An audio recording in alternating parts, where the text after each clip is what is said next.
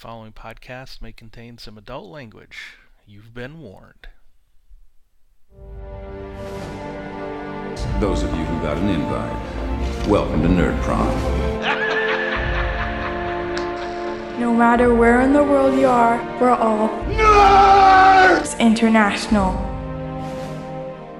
With the hyphen.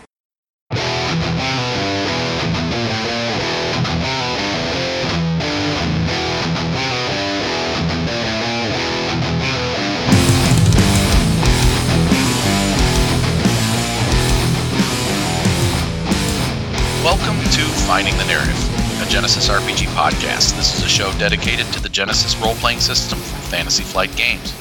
A show in which we, your hosts, discuss all things Genesis from both a player's and a GM's perspective. I am Tony Fanning, and with me, as always, is my brother from another mother, Mr. Christopher Holmes. How you doing, homie? I am getting over a cold, kind of feeling like crap still a little bit, but I feel 100% better. I do have a pretty cheesy gamer story, touchy-feely gamer story to tell you about after I introduce our Maple American friend, Stefan Dragonspawn. Welcome back, buddy. How you doing? Hey, thank you. And does it involve an air fryer? No air fryer stories this week, everybody. Okay. But what it does involve is my Friday night D&D group. We've been playing 5th edition. We have two kids, two boys, Dean and Nathan. They're about 9-10 years old, that they've been playing for a couple of years with us now. And with, Kyle, he's running it. This is our high-level, 18th level D&D campaign. Okay? So this is one of the greatest moments that I've had in my gamer history, just because it's a throwback moment for me. And I wish everybody can have a moment like this. So we kill Orcus. Okay? Yeah. The epitome of evil, chaotic evil, right? And then after killing the evil, yeah. Pause. I think we lost Tony for a bit. He's not speaking? Is he back right now? No, it just seems like he's left the chat. Well, that son of a bitch. Let's start over. Or not. Or do we wait? Are you back, Tony? Do we have to re-record? I'm back. What the hell just happened? I don't know. You're back. Okay, so anyways, we don't have to re-record all that. Anyways, okay. So basically, it's my Friday night gamer group. We're playing a high-level campaign, 18th, 19th level. And we kill Orcus, like the epitome of evil, chaotic evil incarnate, right? And then we roll loot, because it's what you do. It's kind of a throwback D&D session, right? And lo and behold, we roll Rod of Lordly Might. And the two boys cheer. They go, yay! And we're like, do you even know what that is? They're like, no! So I end up opening up the DMG, passed a book across to them. Everybody's laughing. These two boys, their eyes get like so big, reading the damn item, because it's a legendary item, right? And they're like, This is so cool. And I don't know.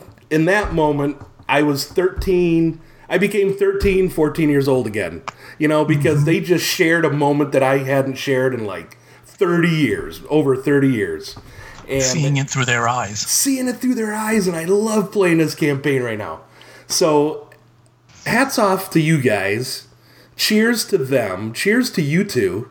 And cheers to everybody listening. Because I wish everybody can have moments like this. And I wish you all the greatest gamer moments ever. So yeah, it's touchy-feely, kind of whatever. But cool. I wanted to share. I had to share. Yeah, no, I remember some of my first items, or either myself or one of my fellow players. Rod of Lordly Might. Okay, it does this and this. It can be an axe. It can be a sword. It can be a mace. It can be a ladder. Yeah, it can be an immovable rod. I mean, just all of these things. And these two were just eating it up. I loved it. Nice. That's great. Anyways, that was my story. So moving on. That's a great story, Chris. Thank you. All right. Stefan, newsman. Yes, we have a few little bits of news. About a week ago, we had the announcement. The book called Worlds of Android is now available as a PDF on DriveThruRPG. So some of you may not be familiar. It's kind of in some ways, unofficially a source book for Shadow of the Beanstalk.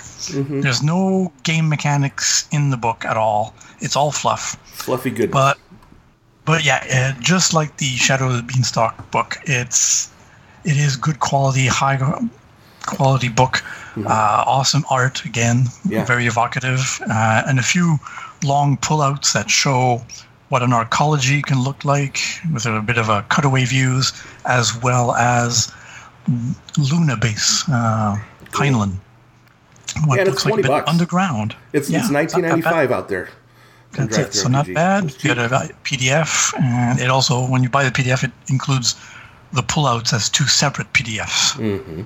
So, no, it's really cool. I read that book before Shadow of the Beanstalk came out, and it got me inspired, and I got a lot of information from the book, like all kinds of different bioroids and clones. Like, okay, this is the Henry model, this is the cool. Eve model. So, and what kind of purposes they fulfill. It's like, oh, nice. And of course, some weapon details, and one thing they don't cover, they covered that the core Shadow of the Beanstalk book doesn't cover is Mars. There's a lot more detail on the Mars colony in that book. Oh, that's cool. And in the rule book. So, yeah, if you're interested, go and get it, and you can put on your tablet and read it anywhere. And another little bit of news is that now the Finding Narrative podcast is also on Twitter. You can find us at FTN_Genesis. Which would basically be, you can find stuff in there. Like, you can find Tony on Facebook. Yeah. We didn't tweet. Tony and I didn't tweet before Stefan came on. So we've increased our social media platforms, man. Yeah, by another 33%. Yep. So apologies, guys. We've got a lot of thunderstorms moving through my area right now, so it looks like my internet is patchy at best. So if you lose me, just forgive us. Yes, forgive us. Like so we did already. Yes, for listener feedback, we got an email from Matt G. Hello, gentlemen. Thank you again for your help with my Goliath guy for Terranoth. So I have 2 things to discuss or to ask for your opinions on. The first one is for Chris and I guess for Tony, seeing as how far back it goes. I have been wanting to send this ever since your first Advantageous Threat section featuring Cherry Blowpop. I looked but could not remember where it was. I do recall that Chris had the image disguise device start to flicker, and I would have had the despair sent so that Cherry Blowpop, I think spent, so that when Cherry Blowpop enters the VIP area, she is disguising herself as the person she is disguising herself as is ushered in by guards through a secret door, which would lead to a very interesting social combat and maybe even an actual combat. Well, I'd like to cover on that. Yeah, that's a great idea. Problem is, you weren't there. You couldn't do that to me, so haha. Oh wait. And that's the thing that's the great thing about this game is everybody. I mean, when you're sitting at the table, there's 6 different ways to spend a despair when you got 6 different people sitting. So it's kind of like the guy rolled a despair in the Captain Marvel movie, right? Right. When he kind of made himself look like that old lady, and then she kind of looks at her. Nope, I just saw you. Wham! There you go. Exactly. That's cool. Yep. Not to spoil the movie, but if you haven't seen it, you should have already, by the way. Sorry. Yeah, it's a great film. All right, spoilers. So on to number 2. So now my second session as a GM for Terranoth. My first was running a few people through the adventure that FFG put out. So something interesting came up. A mage wanted to first try and transmute the liquid in a bandit's eye to something highly flammable. I told him no on that because on that because I couldn't find where something like that would fit under. I thought maybe utility, but that wouldn't be right. He then went on to his second idea of conjuring lead into a bandit's eye, or sorry, Bandit's throat. throat. And thought about it. Jeez, I'm sorry, I'm horrible at reading today. And said, sure, why not? But the difficulty will not only increase, but it will be auto-upgraded. So, with 2 purple, a red, and 2 blacks, he managed to conjure lead into the bandit's throat. I was just wondering what your thoughts about these creative uses of magic like that in Terranoth. Now, first off, that player, fairly creative, but kind of sadistic. A little bit, yeah. Well done. Flammable eyes and, lead into the throat. I would think if you said yes to the second one, you could have said yes to the first one. At that point, you basically this is a game of yes but. Try to say yes but. Yes and yes but whatever. Yeah. And no but. No but. No. You don't want to say no but. Anyways, and you just figured out from there. Ask the character. Player's like, well, it's not this. What do you think? Well, conjure. It would be totally conjure, right? Or summon. It could be conjure, but if it's causing damage, if it's causing damage, it's an attack. It's just, to borrow a term from another role-playing game, it's a trapping. It's what the spell looks like. What role-playing game would that be? Some kind of thing that has S&W Star Wars? No, that's not right. So what I did was I actually responded to him in the email, and I actually gave him a couple of examples of how that could have been spent for both of those in describing how those attacks would work. What's that? In the case of the transmute the eye juice into something flammable, the difficulty would be 5 formidable with an automatic upgrade. You have the base difficulty of 1, adding 2 for deadly, 2 for poisonous, and 1 for burn. I'm sorry, 1 for deadly, 1 for burn, and 2 for poisonous, for a total of 5. And then, of course, the automatic upgrade because it's difficult, and you're trying to cast a spell into another person's body. That kind of means an automatic upgrade. Yep. So 5 formidable, pretty good. Yeah. And then the lead throat plug one, I would say would be 4 daunting because you have the base spell. Again, deadly and poisonous because you're trying, it's lead. It's going in their throat. It's going to restrict their breathing. They'll get a resilience check to be able to try and breathe past it. And you didn't say molten lead, so I assumed you don't want burn handed to it. Tony, you took those things off the attack table and kind of applied them to the conjuring table, then, right? Right, because they're essentially all he's doing is attacking. He's not really conjuring anything. Right. It's just a trapping of your attack to conjure something. Yeah. Cool. And it's really just an attack spell. When you're trying to do damage to someone, even if it's inventive damage to someone, it's an attack. It's an attack, yeah. What was it? Conjuring might have been okay if he was like summoning some kind of really big rock just above the bandit's head. That would have been conjure, and then you just let gravity take over. But that's another matter. Giant brick of lead over the dude's head, I'm totally okay with that being a summoning.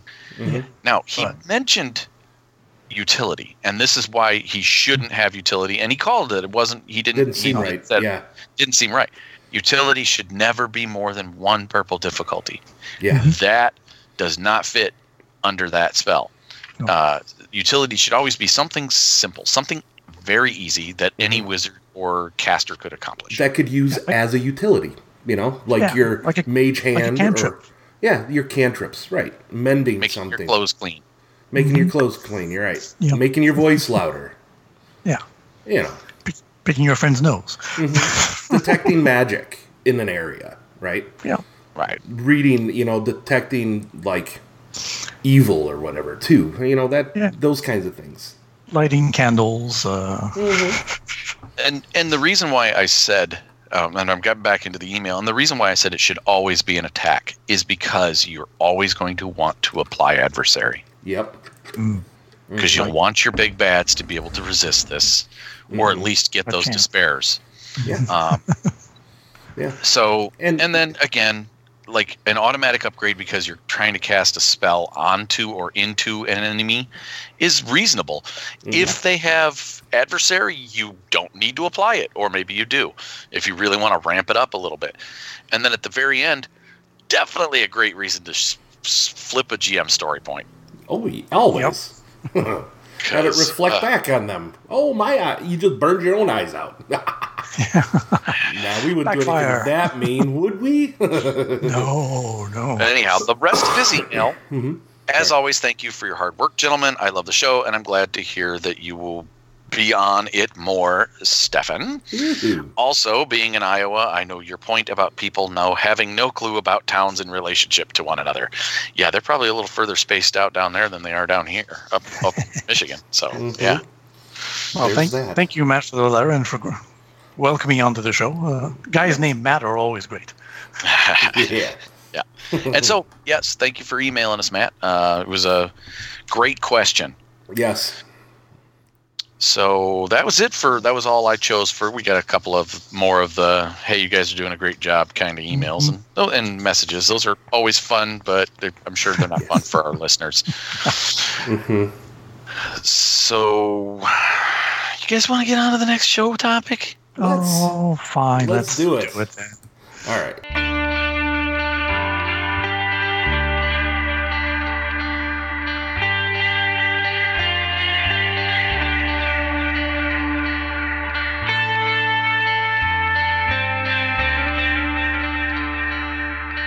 Welcome to 50 Pieces of Awesome. This is where Chris goes out onto the internet and finds something to share with us. So this is actually pretty awesome because I found these Genesis one-shots by Pocket Contents. That's the name, Pocket Contents. They're up on. There's a website that he or she has up there. There's 4 of these one-shot adventures. Anywhere between, 2 to 5 pages long. There's one called Death at Gardner House. And each one of these kind of have their own little description page. And then there's a PDF that you can download that has everything you need. It has like adventure background, timelines if needed, bad guys, and even some like difficulties for specific checks during the adventure. So for an example, this first one, Death at Gardner House. The premise is May 14th, 1910. During the passage of Halley's Comet, a millionaire's murder points to a dark ritual and a missing child. Bum, bum, bum. So this one's kind of neat. I mean, and the thing is mystery, horror, and bowler hats. That's kind of the description, like the tags on. I'm like, okay, bowler hats. Okay, cool. Gets you in the mood. The look and feel of this thing is pretty sweet. It's got a newspaper printing. Little difficult to kind of maybe follow where things are, but if you read it, it makes sense. And it's pretty cool. Also has 5 pre-gens. 15 pages of pre-gens, all starting at like a starting level XP. And then what's really neat, it has a link to node-based design for stories. I don't know what that is, but I have a link for it, and I'll go try it out if I want to create this node-based design for stories or whatever. So that's kind of neat. And then there are a couple other ones. There's something called Mummy's Boy, Zombie High, zombies, teens in modern day. What else do you need to really say, right? It's the night of the Halloween dance at Sentinel Lake High School, an event which is sure to prove lively. Just reading that, I'm like, okay, I like this guy's, what do you call it? Humor, right? I mean, it's pretty sweet. Yeah. There's a sweet-ass map in this thing, too. And then there's something called The Clone Flu from Shadows of the Beanstalk. I believe... I haven't listened to the Dice Pool podcast, but I think this inspired him to create this adventure, and it's Gentechi's clones are dying of a never-before-seen strain of influenza. The company believes they know who's behind the outbreak, but they need some freelancers to prove it. pretty cool. And that's like a 2-page adventure. So Very nice. Yeah, these are pretty cool. This is kind of your not everybody really showed up. Let's run a one-shot kind of thing, maybe. Oh, like I really screwed up the last time we had our Saturday night game. Yeah. What? We had our Saturday night game a couple weeks ago, and you and Daryl couldn't make it, so I decided to run a one-shot for the Grognards, and I let them make their own characters, and then tried to run them through the FFG one-shot. Yeah. And they made non-combat characters. Oh, that's so cool. Well done, everybody. And that one shot is absolutely combat driven. So yeah, I had. So awesome. Well, we had to get creative. Let's put it that way. Awesome. So it went well.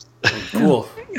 And these one shots could be, sometimes a little seed to spark maybe a longer term adventure or a little campaign. Oh yeah, absolutely. Absolutely, kind of a fill-in for an adventure if you want to. Yeah. Yeah. Cool. Very nice. I like the idea. I really do. Yeah, these are pretty sweet. Very good. So. Well then, Pocket Contents, we award you 50 pieces of awesome. Sweet. Well done. Is that for each entry or just for the whole thing? No. That's for the whole thing. We're going to bust our budget. I might have messed up again. I might have messed up again. I could have totally milked this one too. Here's another one shot. But that seems kind of cheesy. This concept of the one shot adventures. 12 and a half pieces of awesome for each one. 12 and a half. Yeah. Awesome. Like for a total of 60 pieces of break awesome. Well, yeah, you gotta break them. Yeah, pieces of 8. Here's your 4 pieces of 8. Well, shall we get on to the Matt. main subject of our show? And the name of our what do you call it? Episode is what, Tony? Equip it good. All right, let's get into it. Equip it good.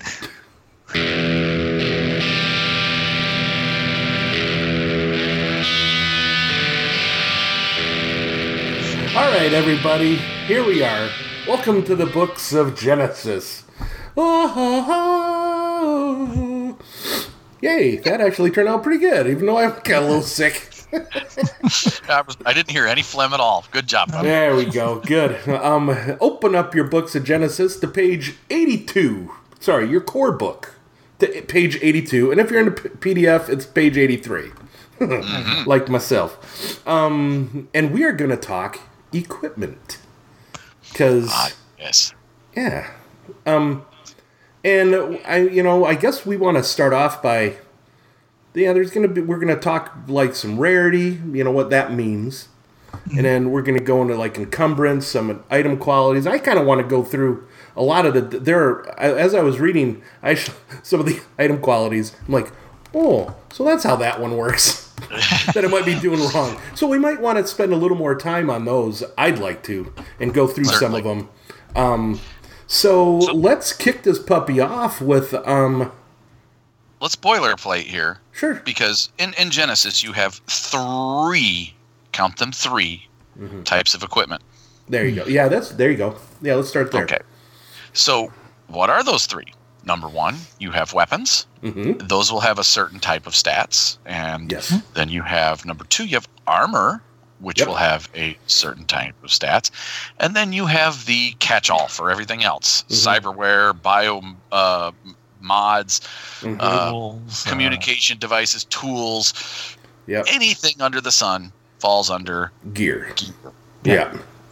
Falls under gear. And then you can go into subcategories of gear, which is medical equipment, communications equipment, those kinds of things, if you'd like. But that's basically a matter of just grouping that type of gear together. So, and depending on your game, there's another category called sex toys, but that's another matter. Right. I don't know what kind of game you play there, Stefan. Hey, who doesn't role play, right? Yeah, well, yeah. I play Genesis with 3 X's. Oh, wow. All right. Anyways, so I'd never play Genesis with my ex. I'm just saying. So, all right. So let's get into rarity. Let's talk about it. Mm-hmm.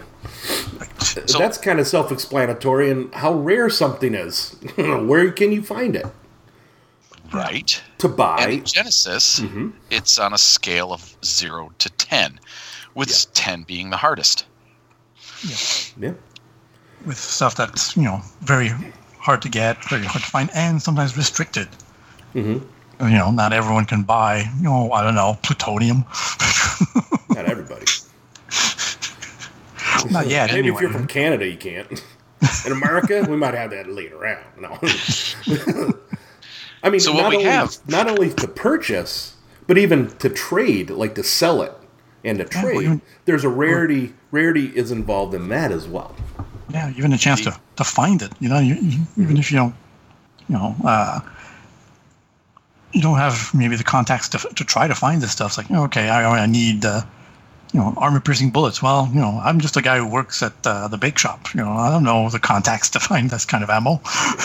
And this is vague for a reason. It allows GMs to have the freedom to make getting hard things a difficult or it could be an encounter. It could be something that you have to role play out. I used to have a rule that anything over when I played the certain Shift 7D game, that anything over a certain GP amount, you had to role play trying to buy. Oh, there you go. That's cool. And so similarly in Genesis, you can set that. My bar is anything that usually is in a smaller, depending on the area you're in a smaller city, anything above 5, you're going to have to role play out, or you're going to have to roll at least to try and get. Mm-hmm. And then from there you can go, you can kind of tweak it depending on the setting that the players are in. Right. And you might not want to do that for everything that they're going to grab, right? I mean, because now when I was in high school, and when I was first playing the D-Shift 7D game, we spent 2 hours in Ye Magic Shop or buying equipment or whatever, right? Now, that's it can be fun. You can have story hooks in there, man. You can have story hooks and stuff in there, but nowadays, no, man. I don't want to bookkeep and whatever and do stuff. But there can be some pretty neat things you can do to try and find some items. So what kind of checks would we make to find these items? There's a couple skills you can use. There's 3 really. Mm-hmm. The first one is, and the one you're going to use the most, is going to be negotiation. Yeah. Mm-hmm. And then the second one, when you're looking for anything that's an illegal or a black market item, is going to be streetwise. Right. Like for those armor-piercing bullets, Stefan wants to find. Yeah, that's it. Or the plutonium, so to speak. Nothing suspicious here. No, nothing suspicious. And a third that I never knew existed until I read this chapter again the other day. You could use knowledge skills that would apply to. So, for instance, if you're, say, in a setting that has knowledge science and you're trying to get something scientific apparatus or something, you could use your knowledge skill to get it. Mm-hmm. The knowledge warfare for military. Exactly. Equipment. If you're trying to get something with a knowledge, then the knowledge that it would apply is what you would roll. Right. So. Would you go so here's a question. Would you go as far as using like mechanics or medicine or computers to find items related to those skill checks and disciplines? Or not? I don't know if that's the purvey of those particular skills. But if you say we're trying to negotiate or do a streetwise check or even a knowledge check, and you had a lot of ranks in one of those skills, I would apply some boost dice. Okay. Because, in a way, making a medicine check, it kind of is a knowledge check. Because you need knowledge to do medicine, right? So you do have some sort of knowledge. Well, just like my knowledge of computers, So I like the idea. I like the idea. You can determine what, if you do find a contact, what is he telling you? Is he telling you is the right part that you want for your computer or not. Mm-hmm. Yep. But I like your idea, Tony, there of adding boost dice based on the number of ranks in a linked kind of skill. That's cool. That's cool. All right. So we have a chart here on page 82, table 15-1, the rarity table. And that just gives you a ballpark of what something should be and what rarity it is, what the difficulty of the check to find it is. And it goes from simple checks for things that are 0 and 1 items, or 0 and 1 rarity, all the way to formidable 5 dice for a 10 rarity item, which it describes as a military strategic bomber. Or would be a rarity. Or the plutonium. Now, it also has up above in a note here for rarities higher than 10. And well, you're thinking, wait a minute, the scale only goes to 10. Well, the scale goes to 10 on the inherent rarity of an item. Mm-hmm. However, there are modifiers over on the next page. Mm-hmm. Rarity modifiers for where you're looking for it, what you're looking for, and so on and so forth. Mm-hmm. And so those rarities could increase over 10. And for every rarity rating over 10, for every 1, you should upgrade the difficulty of the formidable check. Mm-hmm. So just if you are looking for that military strategic bomber in an active war zone, you're looking at a 13 rarity, which seems counterintuitive to me. I don't think so. Would you be looking for a strategic bomber in a ground battle? An active war zone, that's where I would be looking for a frickin' bomber. Dude. No. Those things are going to be kept behind friendly lines way back where they can take off. Okay, I understand. Okay. I did serve in the United States Armed Forces here. I do know these things, just a little bit. All right, well, I appreciate you explaining the counterintuitiveness of this. Okay, then how about this one? Post-disaster wasteland. Why is my plutonium harder to find? No. Sorry. A post-disaster wasteland? Plus 4, man. It's everywhere. It's in the used. Used up already. It's been used up. You now have to design a plutonium collector. There we go. Just pull it out of the atmosphere. And that bomber in the active war zone, you might find one, but it'll be a wreck. It might need a few repairs. You're right. That's right. You'll find a wing over here, a seat over there. There you go. So it gets into selling items also. Not just are you buying items, but you sell items too. So it says here, page 83, what's it say there, Stefan, about selling an item? You want me to... How much do you work here, buddy? Come on, step up. You don't need to read aloud. Just paraphrase it. You should have done your homework. Call me out, motherfucker. All right. So when selling an item, then your character needs to make a negotiation check. Because again, he wants to, of course, to have the best price possible. Yep. And of course, that'll be determined by, again, the rarity of the item. So if it's really rare, you have a better chance of getting a high price. Mm-hmm. And your character can generally sell an item, though, for a quarter of its cost if you succeed. And increasing that to 1/2 if you get at least 2 successes. And maybe even 3/4 if you get 3 successes or more. That's cool. So, and then you can adjudicate with your GM, if you have advantages and triumphs, what more you can get, exactly. And then the all-important despair as well. Yes. Yes, you are able to sell those enemy guns here. However, local constabulary has been looking for those guns. And they will be here in 2 minutes. Yes. They've been tipped off, and these red and white lights that are, red and blue lights that are flashing in the windows. This is the welcoming committee. It's a whole new encounter. Exactly.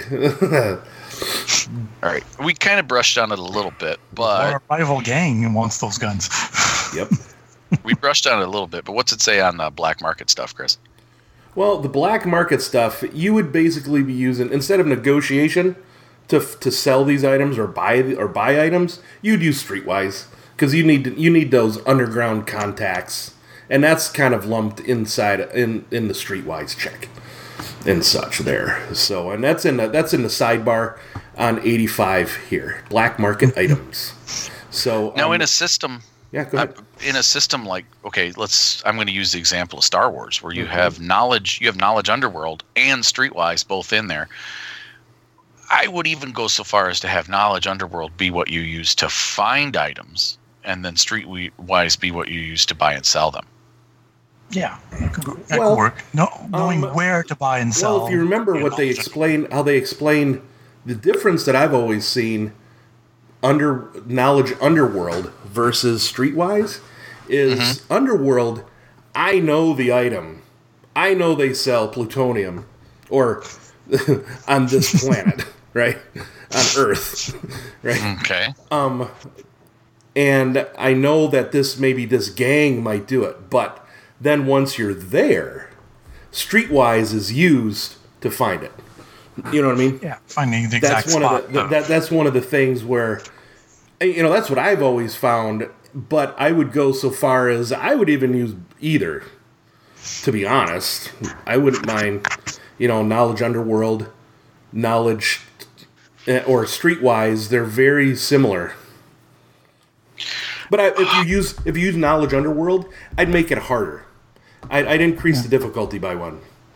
But I would still allow it. I would still knowledge Underworld be used to find black market items, but I'd make it just slightly harder. Well, yeah, because you're not dealing with people yet. You're just trying to get where's a good place to start? Yeah. That's the way I see it. Mos Eisley, oh yes, the wretched hive of scum and villainy. Definitely can find smugglers there and a ride off planet. Now, back to your original question about computers, because I just had a thought. Yeah. What if the item being bought and sold is being bought and sold over the web? Yeah. Like in an Android setting, and you're doing the net. That's a good idea. And you're ordering stuff. Then I would think maybe computers instead of negotiation. I would even use Knowledge Net in Android. I would use Knowledge the Net for that. There you go. That's There's right. Your knowledge Knowledge Net. There you go. Yeah, Sure. Finding the chat rooms that have that, and especially if it's Good call, illegal. buddy. Yeah, dude. I just realized I'm going to be running more Android, so I got to get this down. Got to get it down. Yeah. Chris is not just a pretty face. Oh, thank you there, Right. Stefan. Dorian Gray. He's got a nice ass too. What? You said that out loud, skipping on to the everybody. next section, let's talk about Chris's nice ass, the encumbrance value. The encumbrance value. Well, there was something I want to maybe touch on real quick.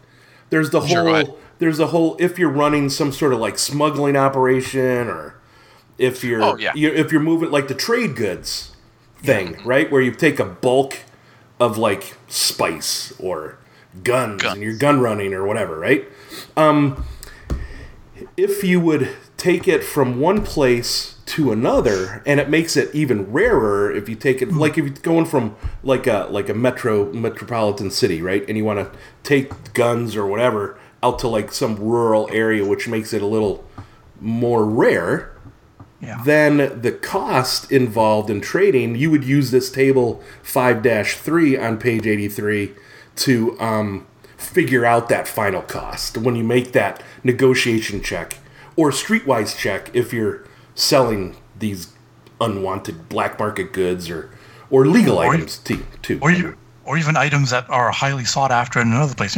You buy medicine in North America and you go to Africa and sell them like, yeah, we want medicines. Yeah, and something like that would be like probably you'd increase the rarity by 3, right? Frontier location, maybe active war zone. At least frontier those kind of kinds locations. of things. Yeah. A rural. It's definitely not. I mean, you just look. popular. Yeah, so it'll either be times 2 or even times 3 the price, something like that. But you'll use that table to kind of use that guy. Okay. I just wanted to mention that. No problem. That was a Good idea. interesting thing there. And GM's got to watch out. Your players will always want to game the game. So read up on this. Be familiar with it. Because if you have players like I have players, they'll want to game. You can always determine something can't be sold in some location or can't Exactly. be bought there, period. Regardless of what the rarity of the items are, regardless of where you can, Hey, great! You just land on Lilliput. You're not getting a freaking human-sized tank there. Sorry.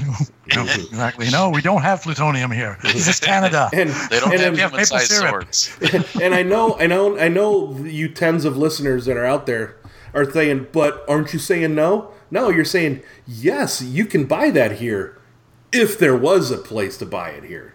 See, you're still saying yes. Yes, if. That's a yes if. Yes, It was still and available.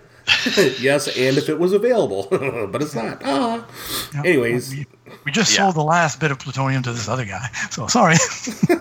all right, encumbrance. Talk to us, Tony, Encumbrance about values and encumbrance. encumbrance threshold. So encumbrance values, your items are going to have an encumbrance of basically 1 through 5 or 6. What's encumbrance? What does it mean? The encumbrance weight? is it's a weight, it's their bulk, it's their Nice. difficulty to carry. So it's more of a measure of their weight, mass, and collective bulk. Yep. It's not weight alone. You're right. Carrying around 3 bushels of hay, Pretty they're bulky. able. It's heavy. Yeah, it's pretty bulky. You may be the strongest dude in the world, but it's really unwieldy too. So it's going to be really hard. That kind of thing. So the encumbrance values for equipment, like I said, is going to have a rating of 1 to actually it's 0. from 0 Zero. to about 5 or 6. Anything more than 6, and you're getting beyond what a humanoid is going to be able to pick up. So how do we know? What can we pick up? How's that calculated? Well, That's something I'm have- always wanting to know. you have your encumbrance threshold. Your encumbrance threshold is calculated by using the rating of 5 plus your brawn rating. So for the typical average human, that would be an encumbrance threshold of 7. That means they could carry around 7 encumbrance worth of stuff. Gotcha. Now that does not include, because armor has its own rules about encumbrance, that does not include the armor being worn, because carrying around a suit of plate mail in your arms is a lot different than resting it on your shoulders, wearing it where it's supposed to be worn, because it spreads the weight about your whole body. So what they say, the rule is that the encumbrance value of an armor is reduced by 3 when it is worn, Down to a 0. down to a 0. So with that, a full suit of plate mail being about 5 or 6, your plate mail will still have some encumbrance to it, but it won't be near as bad. No. So Stefan, Yep. what happens if I'm wearing or carrying something over this threshold of 7 that I may have on average? What happens? Well, then you start suffering from the effect of carrying all that weight. So eventually, you get sore muscles and tired, and that's represented by assigning some setback dice to your agility and brawn-based skills. Because you can't move properly. Like I said, you're carrying it, so your muscles get tired. So if you try some of those kind of skills, well, there you go. And that's for I want to every. swing my sword, but I have both the shield and the backpack that has all the gold and my plutonium as well. And We're going with How do I that. determine? That's the theme, the plutonium theme show. and the lead-lined case in it as well in the backpack. So Yep. So how do I determine how many setback dice to give them? It looks like here it's for every point above your encumbrance limit. So if that plutonium put my threshold up to like a 9, your That'll be usual 2 threshold is setback. 7. right? Okay. But if that does put it up to a 9, there's something called excessive encumbrance. So if it is higher than my brawn rating, so my brawn rating is 2. So if I'm carrying anything higher, 2 or more above like 7, then it's gonna hurt. So that would be. So actually, it would be anything over 9. So at 10, I would start feeling it big time. Yeah. Right. And what does that mean when you're feeling it? Well, it means that I lose my free maneuver, for one, mechanically speaking. So you just can't walk. No, it's not free. I have to suffer strain to do it. Aha! Right? Yeah. All right. It's not free anymore. It does cost me something. So there you go. So it now starts to cost you a finite resource. So you're not going to be carrying more than your weight for long. Nope. Or could you downgrade your action to a maneuver to move? Yeah, but I wouldn't get an action. Strain? Well, Yeah, I but you wouldn't won't get an action. Yeah, but then you're sacrificing an action, but you don't suffer the strain. Right. But you're just concentrating on, this is heavy. Exactly. Okay. Exactly. You now are a mule. Yeah. All right. So it gets into calculating Lifting. that lifting. That's into different. the next part here. If your character needs to lift an object with an encumbrance value greater than their encumbrance threshold, such as an ally who has fallen off a gantry or ledge, they must make an athletics check. The difficulty, the base difficulty is easy if the object's encumbrance value is 1 more than your character's encumbrance threshold. You should increase that difficulty by 1 for every additional point over up to a maximum encumbrance of 4 and a difficulty of daunting. So a character with a brawn of 2 and a threshold of 7, for example, tries to lift a rock with an encumbrance value of 10. That's 3 over his encumbrance threshold. It's a hard lift check. Simple. That's it. Yep. But All right. if the strong Stefan here wants to help me with that rock, and he has a brawn of 3, there's an example down here. He adds his brawn to my encumbrance threshold. So then your combined encumbrance threshold becomes 10. Becomes 10, and then we can just do it. Do it easy. You guys could just both run with the rock, maybe. Who knows?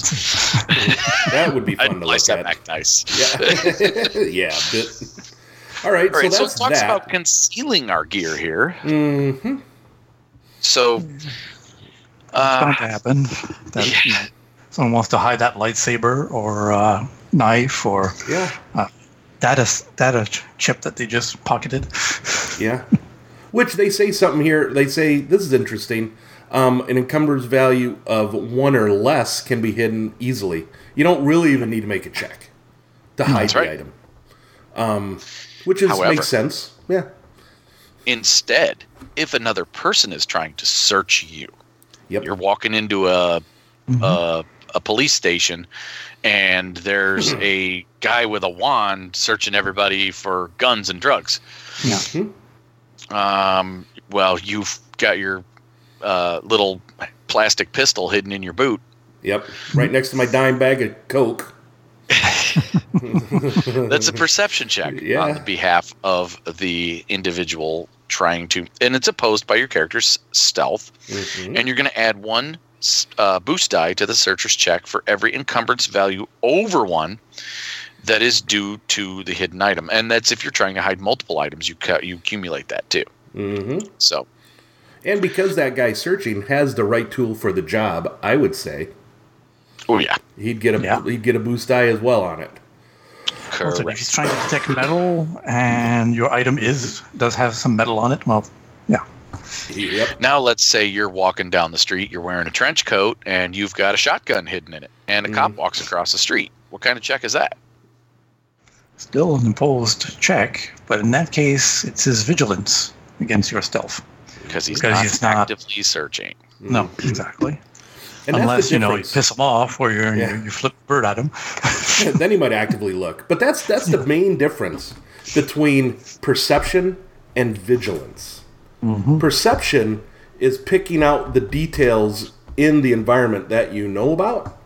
Vigilance is picking up new things that come into your environment that you don't necessarily know about. So it would be that person walking on the street. Oh, yeah. So think of it as an active versus passive, sonar kind of. Yeah. You can apply this rule and a little fast and easy rule here. I've just so you know, concealing something.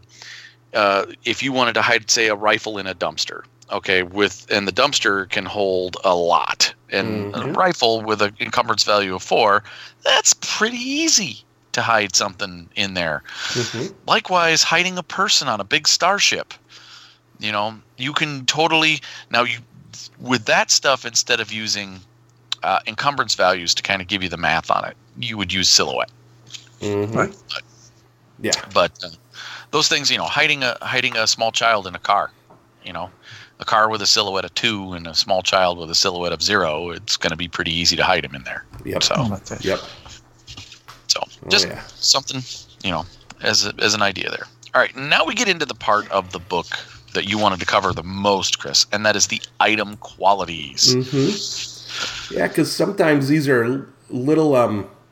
I always have to sometimes come and reference these because I forget. But one of the main rules that everybody needs to remember is item qualities can be either passive or active. Either there's a quality that's always on, or there's an active quality, which means it needs to be triggered. And typically, that's if it's on a weapon, you have to hit. You have to succeed at hitting in order to activate the quality, and that's typically to advantage, unless otherwise specified in the item quality description. And then there are 1 or 2 of them that if you do miss, you can still activate it, and we'll get into those. And there are qualities that are both beneficial and not so beneficial. There is that. That's right. All right. And one thing is got a little sidebar here because it mentions some of these mention the base damage of a weapon.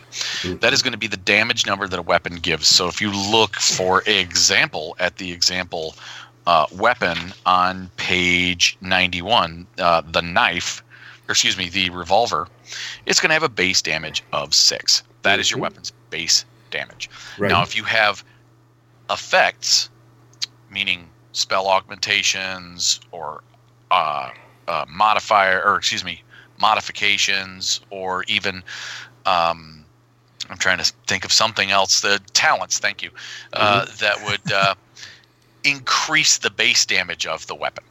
Mm-hmm.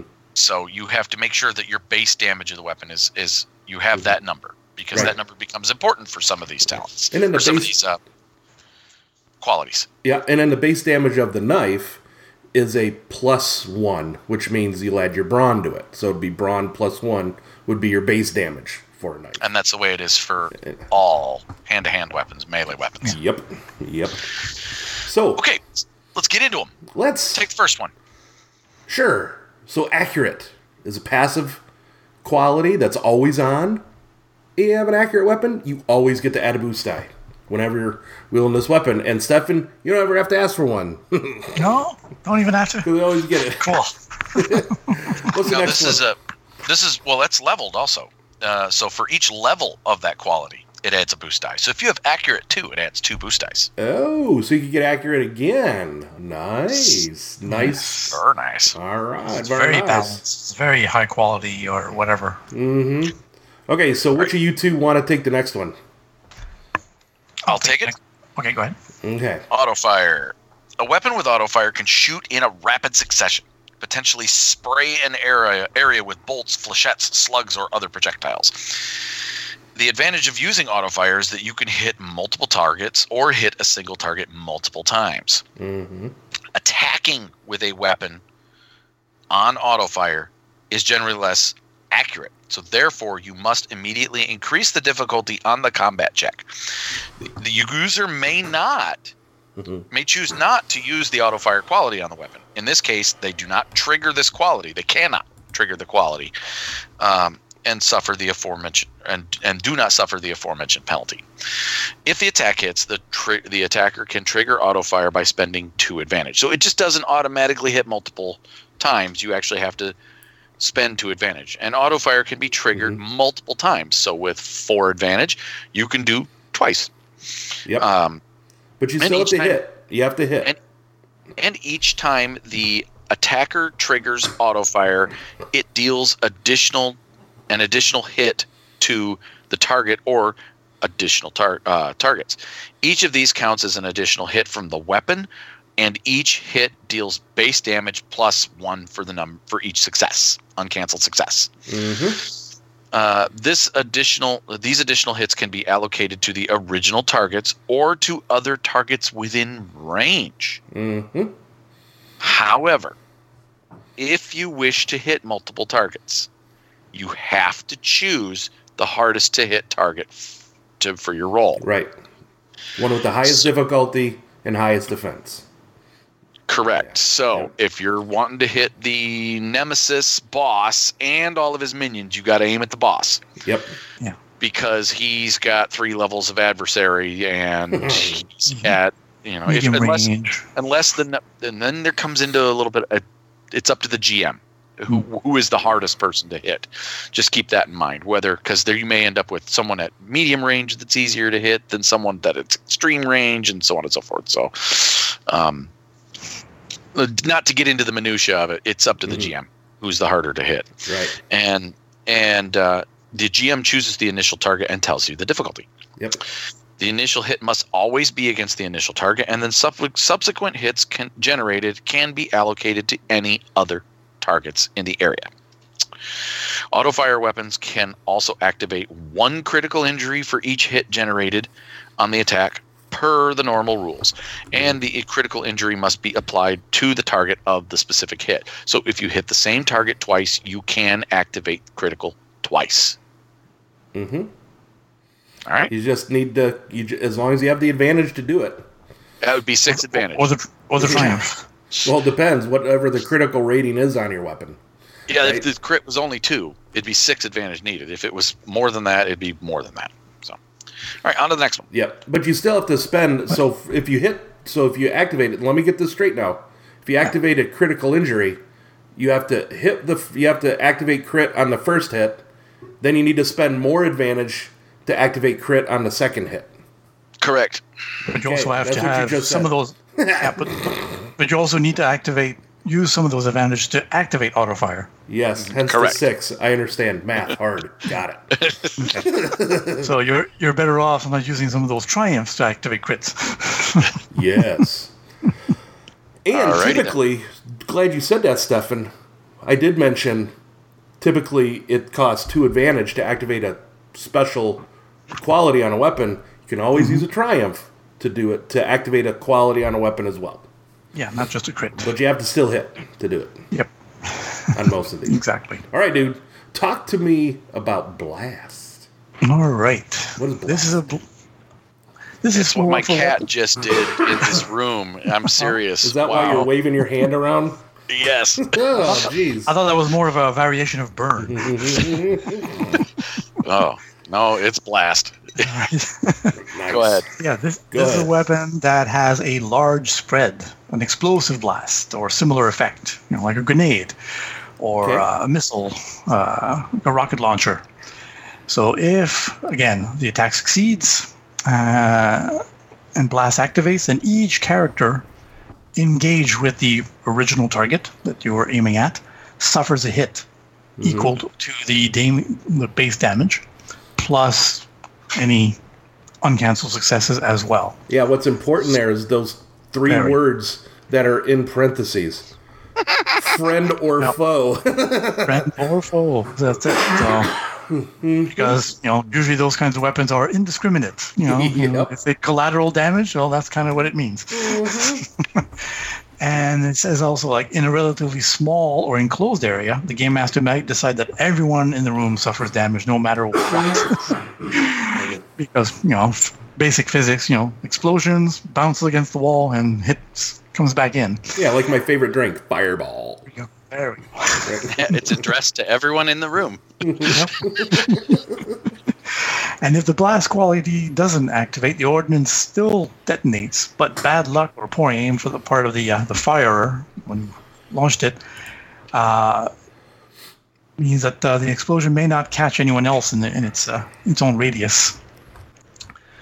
But as it says, it adds a caveat. However, the user can still trigger the blast even if the attack misses. So this is one of the few occasions where even if you don't succeed, because it's like horseshoes and grenades, close enough hit. Hand grenades, that's right.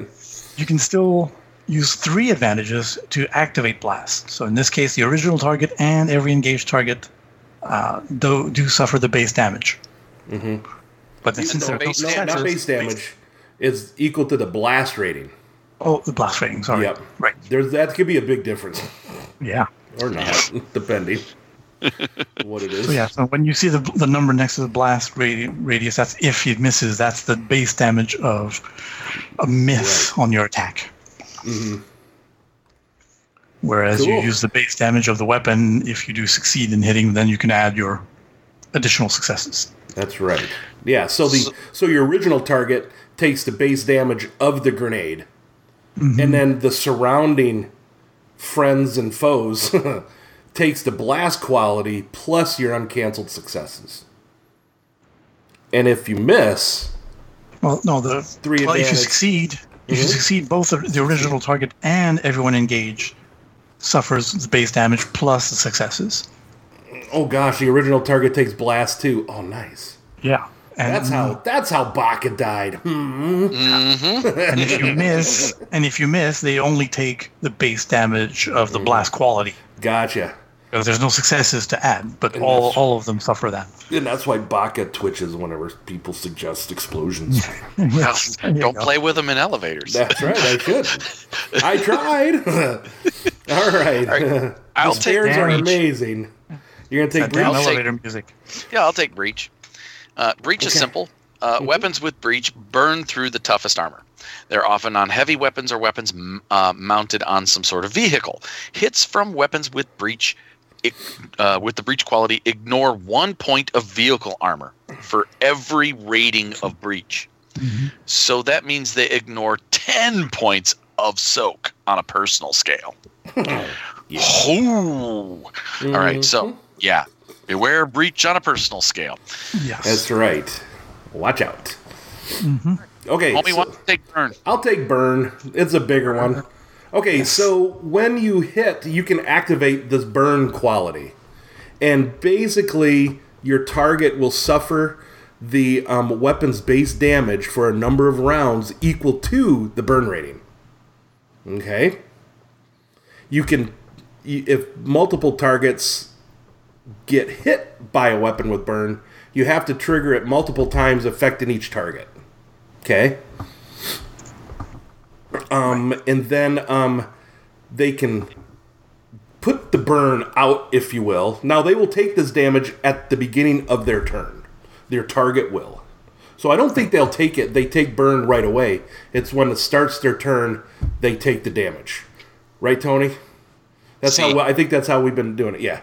And then on their turn, then, they could take an action to make a coordination check of an average difficulty to try and put the Burn out.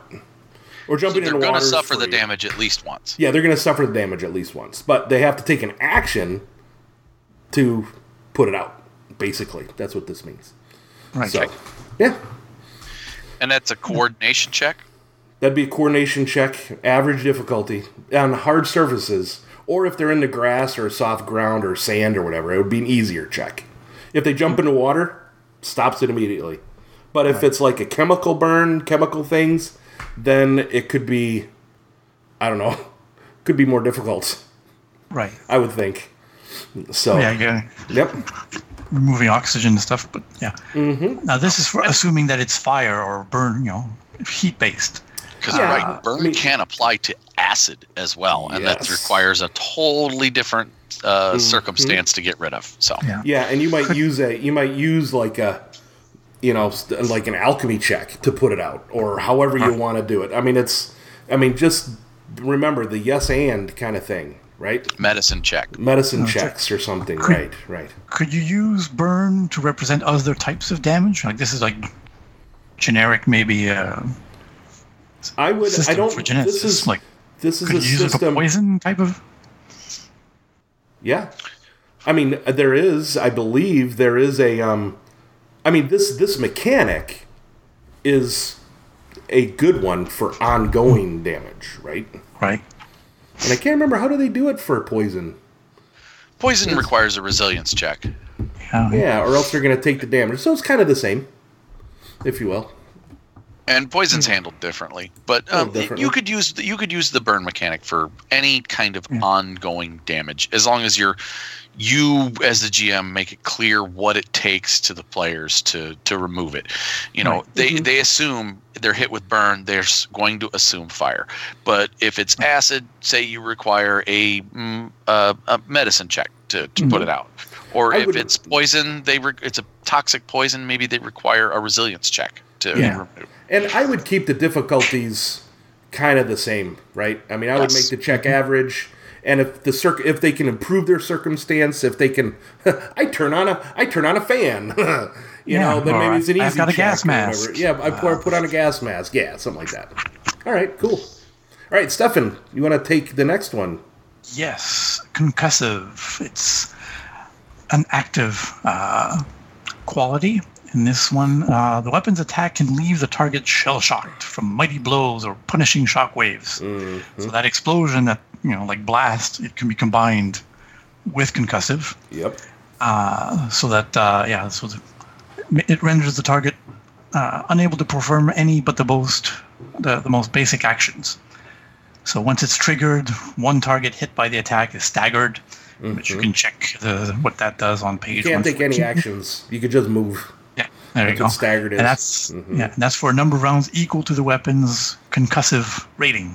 Yep. So concussive 3 rounds. Oh, it says right there, staggered target can't perform action. Duh. There you go. And if multiple targets are hit from a weapon with concussive, like when it's combined with blast, for example, the quality may be triggered multiple times, affecting different targets each time. Yep. There you go. That's cool. And at the default, most likely, of 2 advantages per to trigger. All right, Tony, you want to do the next one? Sure. This is the one I think I've been doing. I think this is the one I've been doing wrong. Cumbersome is passive. Cumbersome, a weapon is large, unwieldy, and awkward and heavy. To wield a cumbersome weapon properly, the character needs a brawn characteristic equal to or greater than the weapon's cumbersome rating. For each point of brawn by which the character is deficient, they must increase the difficulty of all checks made using the weapon by 1. I've been adding setback die. Not in our. I don't think in our game, but as a GM, when I've run these games, I've been adding setback die. Is that different from Star Wars, or that's always been like that? Yes. Oh, I've been doing it wrong the whole time. It's not like a podcast or anything. You learn something new every day. Yeah, that's why we do our homework and we read. We learn with our listeners, all 12 of them. Yeah. Hey, Stefan, I'll take these next 2 because they're related, and then you could take the one after that. So we have defensive, passive, which is a passive quality, and deflection, which is a passive quality, both relating to defensive ratings. One is if a melee defense, if you're the defensive quality, it gives you a defensive rating versus melee attacks. Deflection gives you a defensive rating versus ranged attacks. So. Now, there's key wording here. It says it increases. So it doesn't. So if you already have a defensive rating, if you have a weapon with the defensive quality or the deflection quality, it adds to that. Gotcha. It does not replace it. That's very important. Thanks for clarifying that, Tony. That's that's a good clarification there. Yeah, all right, man. Let's go to the next one there. All right, the other one, disorient, which is also active. A little bit like concussive. This weapon disorients and can daze an opponent. And when it's triggered, one target again that is hit by the attack is disoriented. Disoriented targets add setback dice to all their skill checks because they're seeing stars or a bit rattled. Yep. And that's for a number of rounds equal to the disorient rating. And again, just like concussive, if multiple targets suffer from it's from a weapon with disorient, the quality may be triggered multiple times. See the theme here. Yeah, Audible as a GM, I've done it before. It's not a hard rule. It's not written in the book this way, but I have allowed players to spend a triumph when rolled with a disorient weapon and hitting multiple targets to allow it to affect every target in the blast. Right. That's cool. Well, yeah, why not? It's a triumph. That's reasonable. Yeah, it's a triumph. Absolutely, it is. Yeah, that's cool. All right, Very so nice. on to ensnare. A weapon with the ensnare is another active quality. A weapon with the ensnare and binds the foe and restricts their movement. So, like concussive, it's very common. Just like concussive, this one immobilizes them. So once ensnare is triggered, one target hit by the attack becomes immobilized. See page 114, blah, blah, blah. It just means they can't perform maneuvers. If multiple targets suffer hits from a weapon with ensnare, the quality can be triggered multiple times, affecting a different target each time. How long are they ensnared? You didn't mention they are ensnared for a number of rounds equal to the ensnare rating, I think. Yep. That's what it says, yes. Ensnare rating. Yeah. Yep. And then the ensnared target may perform an action to attempt a hard athletics check on their turn to break free from the effect. Because they can't maneuver, but they can act. So, Cool. All right. Let's see. You get the hard one, buddy. This is the toughest one. Man, this is a tough one. All right. You can do it. And I just read it earlier. All right. There we go. So the guided quality basically can only be triggered if an attack misses. There you go. If it's triggered, you make a combat check at the end of the round. So after everybody's gone. Okay? Yeah. As an out-of-turn incidental. And it's an average difficulty check. But instead of using your normal pool that you would make for the combat check, you're actually using it based on the guided quality of the weapon. So the guided rating, you add that many green dice, your proficiency dice. Are they proficiency dice? They're not proficiency dice. Yeah, they are. They are ability dice. Ability dice. Sorry, ability And dice. proficiency. Yeah. And then if it's successful, the weapon strikes the target, and then you resolve it, and then it's resolved normally from there. Now, it does take 3 advantage to activate. So basically, think about it this way: if you're using a weapon with a guided quality, probably like a Panzerfaust in a Tannhauser setting that would hopefully be coming out sometime this year, blah, blah, blah. Come on. You have to miss with at least 3 advantage. Think of it that way, for it to be guided and kind of come back around. That's where you ask for those boost dice. Yeah. And make sure your weapon is accurate. Yeah, so, and then it says the guided quality can activate on any subsequent combat check it makes, representing the projectile continuing to track the target. So even if it misses again, it continues to guide around and try and get it, right? Yeah. Only if it has 3 advantage. Yeah. Only if it has 3 advantage. Yeah, and if you don't roll 3 advantage next time... It loses its lock on and goes, So, that's a little side story on guided. Okay. I was running a Star Wars game, and we had a big starfighter kerfuffle going on, a big, huge dogfight, and there were literally, at the end of the round, 4 guided proton torpedoes flying around, still trying to hit their targets for 3 rounds. Oh, geez. Dude, that's crazy, but awesome. I had to keep track of where these freaking proton torpedoes were through the whole for 3 rounds of combat. As a GM, that was hell.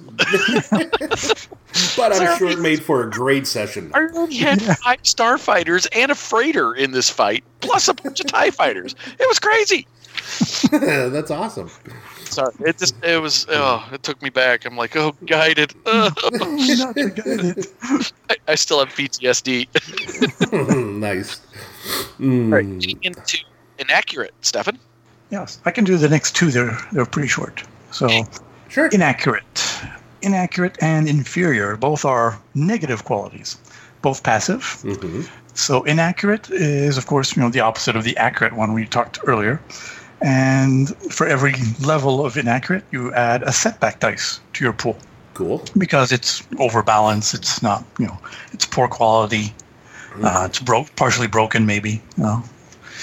And then we have inferior. So that's there's an opposite quality to that, but we'll talk about it later.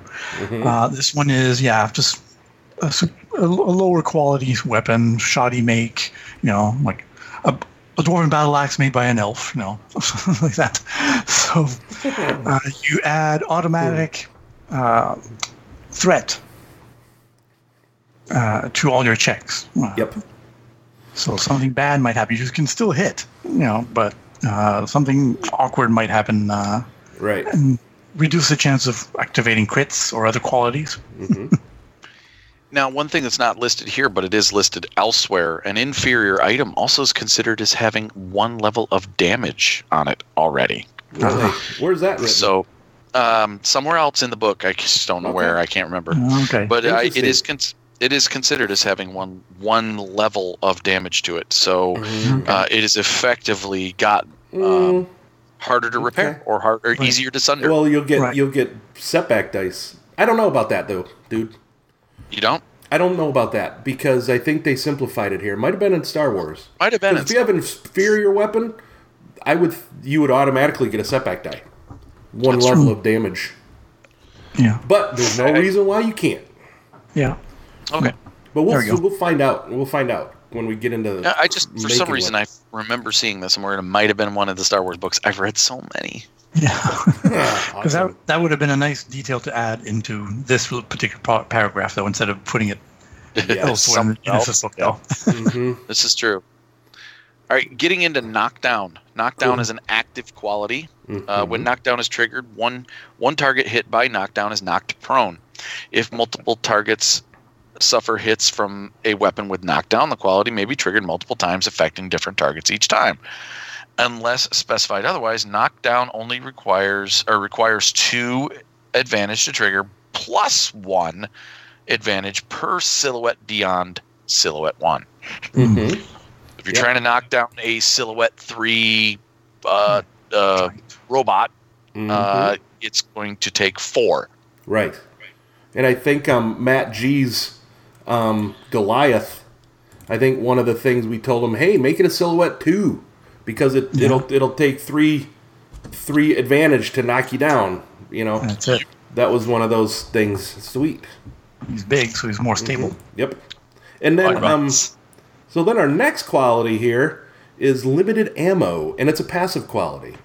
And there was a thread out on the FFG forums, somebody asking about like 6-shooters and pistols and all that other stuff about limited ammo. Now the limited ammo quality, this is pretty much used for things that are kind of one-shot items, like grenades or your rocket launchers or something like that. And basically the limited ammo, the quality rating, limited ammo rating, are the number of attacks you can make with the weapon before you have to reload it. And it's typically a maneuver to reload. Right. Like one of those, like the Chinese or Japanese crossbows, that they had rapid reload kind of thing. Like that would be limited ammo, maybe like 3. Sure. Yes, absolutely. Yeah, so it's something like that. And we'll probably get into this towards the end of at the end of this section, I think they have it. Yeah, like tracking ammo and whatever. They basically say, combat typically lasts 3 to 5 rounds. So having those, like the 6-shooters and having like limited ammo 6, you might not want to, unless you've created a special rule that's like fan and the hammer kind of thing, right? Like in Deadlands, you can fan the hammer, you create something like that. Then you might go into doing more of a limited ammo quality there. But typically it's used for the one-use items and limited ammo. So Gotcha. That's that one. Let's go next to... I'll do the next one. Sure. Yep. I've actually used weapons that had that on my Star Wars games. Like, ooh, yes. Link autocannons. Come on, let's go. There you go. So yeah, some weapons are designed to fire together at the same target. They're usually turrets with multiple guns, like the ones you see sometimes in Star Wars. So when a character fires a linked weapon on a successful attack, the weapon deals 1 hit, and then you can spend 2 advantage to gain an additional hit. So every 2 advantage, you can up to the rating of the link. So if it has link 2, you can spend 4 advantage basically to get 2 more hits. Right. And that will do the base damage plus number of uncancelled successes on the target. Usually you're aiming at the same target. Yeah. And that's the most important quality, or the most important thing about the linked quality is that all those have to go against the same target. Well, that's it, because you're basically aiming at one target. It's not auto fire. That would be the auto fire.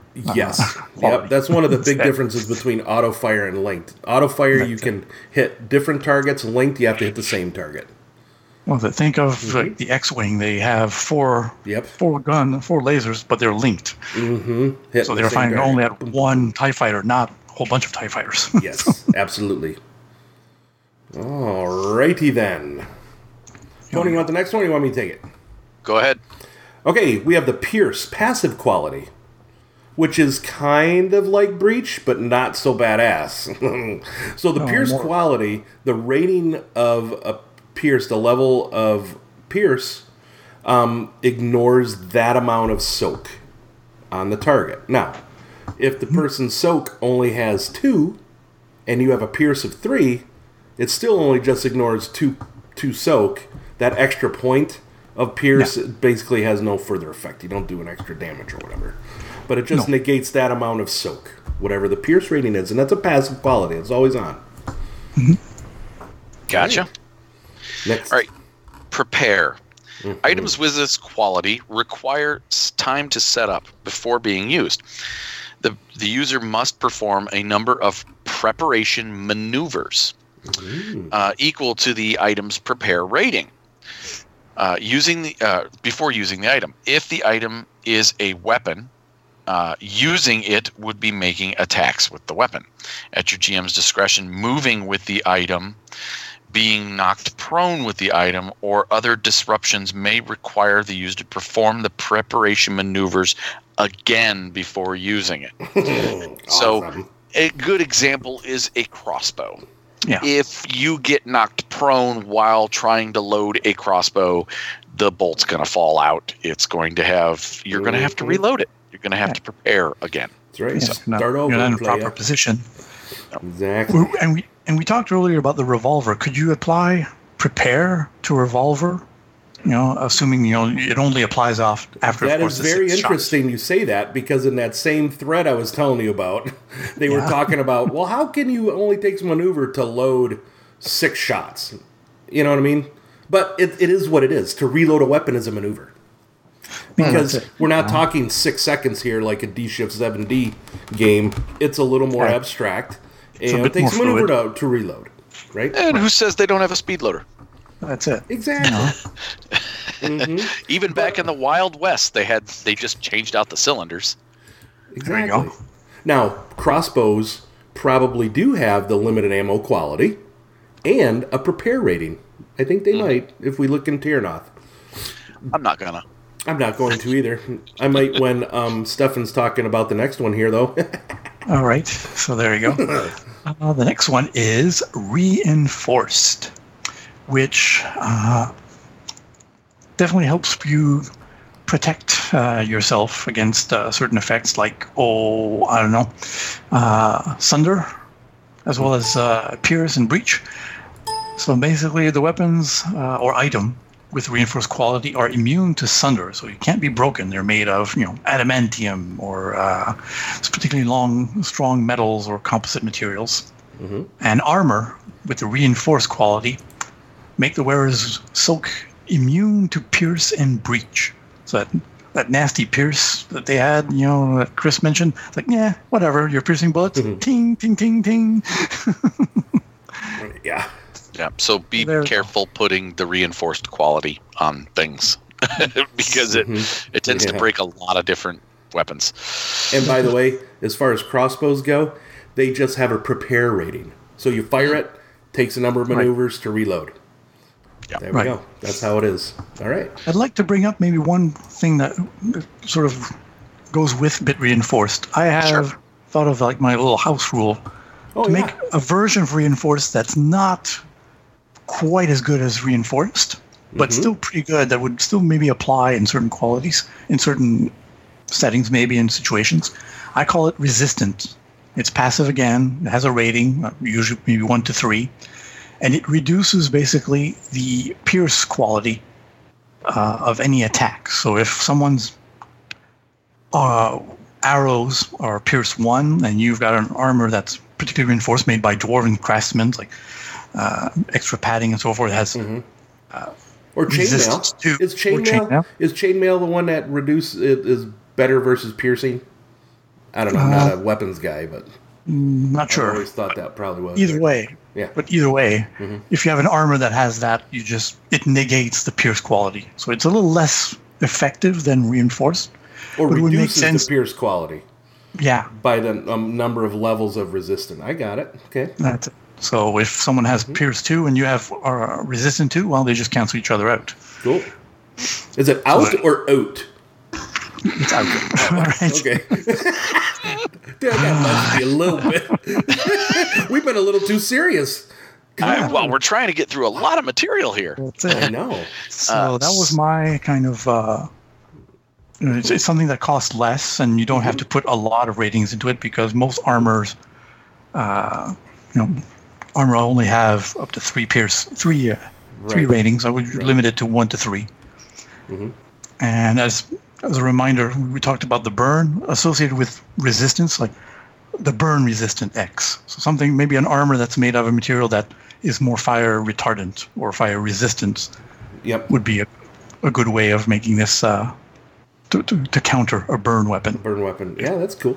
If it makes sense in your setting, if things with burn are common, well, there might be someone who makes an armor or something to protect you that counters it a little bit. I don't know, like maybe in somebody's, what was that? Hellfire? What was what was your setting you were going to do, Tony? Hellgate, London. Hellgate, yeah, that's what it was. Or even like in a fantasy setting, you've got a shield made out of red dragon scales. Well, it'll be resistant to fire at the very least. There you go. That's cool. I like that. Very nice. Very nice.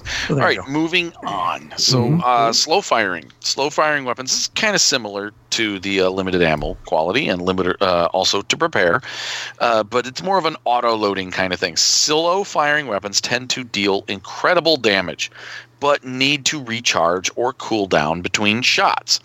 A weapon's slow firing rating dictates the number of rounds that pass before the weapon can be fired again after attacking. For example, a heavy laser cannon with slow firing 2 must wait 2 whole rounds of inaction before it can be fired again. Yeah. Or like those 88s that the Nazis in the Tannhauser setting, they might take an extra. They might be slow firing too, as well, right? FFG when you come out with Tannhauser, whether it's overheating or just the mechanisms moving and preparing the next round. Exactly. All right. So our next quality is the stun quality. It's an active quality. These two we should cover together because they're kind of similar. Yeah, so one is stun, which is an active quality. The other one is stun damage, which is a passive quality. Now, when you're doing stun, let me see. So when the stun quality is activated, it inflicts strain equal to the weapon's stun rating. This is strain and not strain damage. It's not reduced by soak. Okay?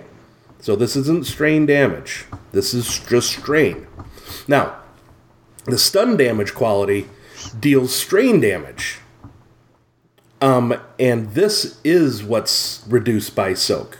Now, there's a, I think in the blasters and the blaster weapons in Star Wars, you could turn on the stun quality, which does stun damage. Okay? That's soaked by the targets. Yeah, that damage is soaked. So, but you could also add to it with uncancelled successes. Yes. Whereas stun, it just causes damage equal to it. Well, not causes damage, but it suffers. The target suffers strain equal to the stun rating. Yep. That's it. So, and you don't add successes. uncanceled successes, right? No. Right. So those are two important, subtle qualities. So I love a great example of a weapon that uses both. And I go to Android, to the stun gun. Oh, yeah. To the Android setting. The stun gun it has a damage rating of 6. It does stun damage, so it automatically is going to damage someone's stun. But it has a stun rating of 4. Okay. So with enough advantage, you can trigger a whole lot more strain inflicted upon your opponent. 4, to be precise, that is unsoakable. I kind of know what my investigator might pick for a weapon. How much does that weapon cost? I have to look at that. It's a 200 credits, and it uses melee as a skill. Keep in mind, because it's basically a taser. You're just I get you. Somebody. Yeah. Don't tase me, bro. All right. Don't tase me, bro. Don't tase me, bro. All right, so there we go. Let's move on. All right. Sunder. When activating Sunder, the attacker chooses one item, usually the one that you're wielding, by the target. You choose something wielded by your target. Sorry. This is openly wielded. It can't be something they're concealing. No, exactly. So a weapon or shield, an item out in their hand. On a belt. Yep. Yeah. A lantern, whatever. And you're trying to basically damage it. You're not the target itself, but the item that he's holding. That's your target now.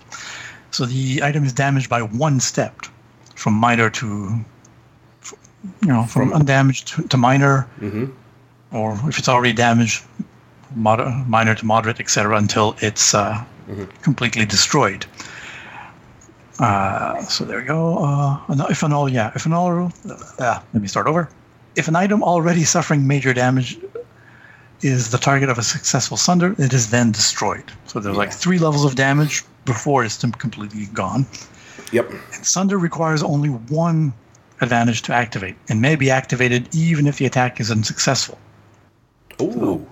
The Sunder, cool. Sunder may be activated multiple times in the same attack to represent maybe a very powerful hit. But each activation must be applied to the same target, obviously. You're not hitting his shield, then his armor, then his weapons. No, it's all. You can't hit armor. Armor is not openly wielded. No, true. Right. And then, potentially taking it from undamaged to destroyed in a single attack. So you might be able to destroy his shield in 1 shot. Yeah, for 4 advantage. You cannot Sunder armor. According to this, because it is not openly wielded. It has to be a weapon or a shield or an item in plain view on a belt. Then why would I ever make armor reinforced? Because it says reinforced quality immune to the Sunder quality. Armor with the reinforced quality makes the wielder soak immune to pierce and breach qualities. There it is. There is that. Armor, that's right. Armor. There it is, right there. Clearly plain. In plain English, my buddy. All right. Plain English.